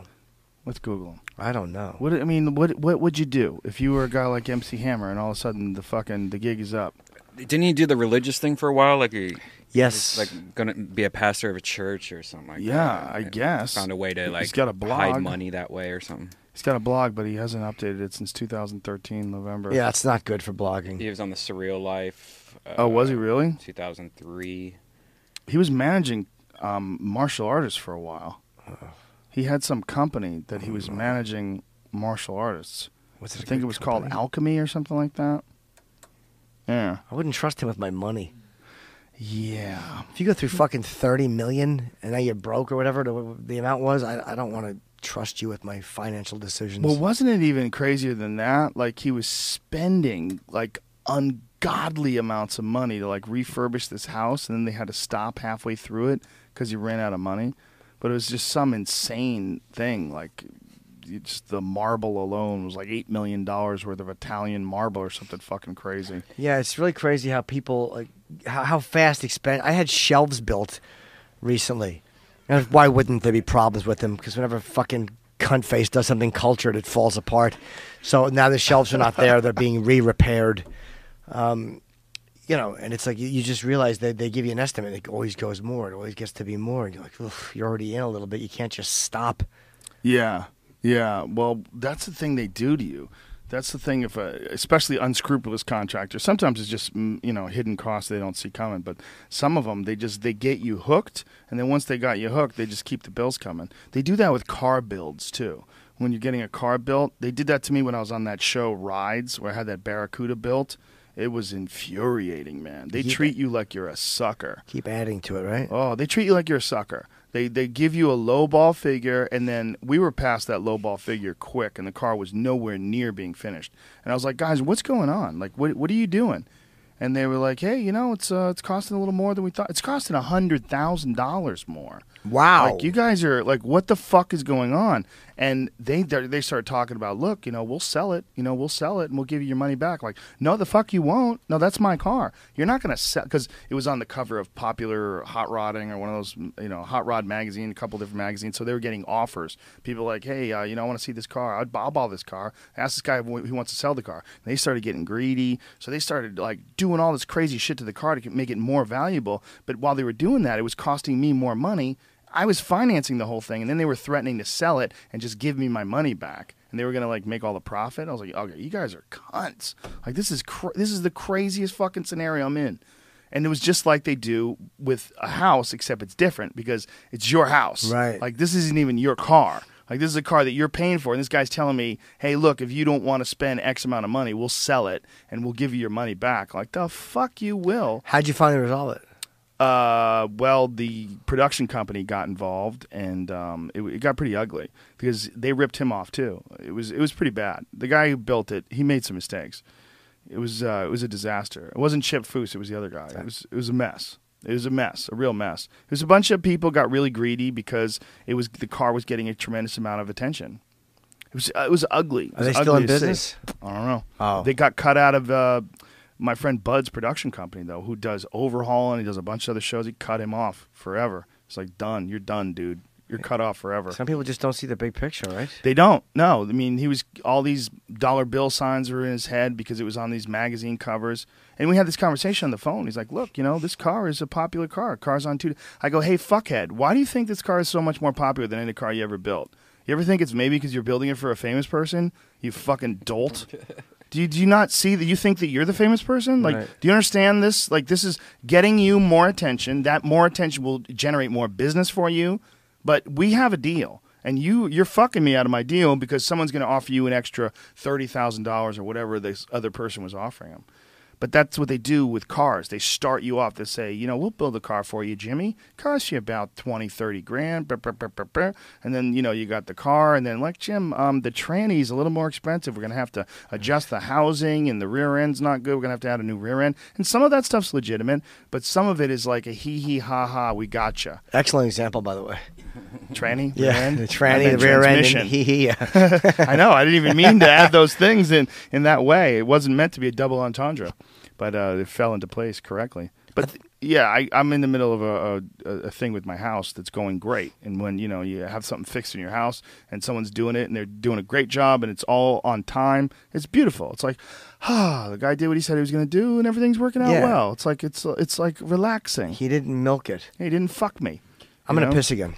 Wow, this is incredible. This is the third time. This is incredible. Yeah. Let's just wrap this thing up. We're done anyway. Oh, we're done? Okay, We're cool. done. So Vice.com. Yes. Where will people be able to see this? On Vice.com, Wednesday the 23rd, it comes out, and of course I'll be tweeting about it in the first episode. I'll be tweeting about it as well. Thank you, Wednesday the Joe. 23rd. Please, anything you need promoted. When can people see you live doing stand-up? I'm doing in Montreal, that Jizu Theater, and I got a bunch of stuff on JimNorton.com. Cobb's, August 7th, 8th, Yes. and 9th. Aha, Cobb's in San Francisco. Yes. Wonderful place to visit if you want to get jerked off. Tickets available.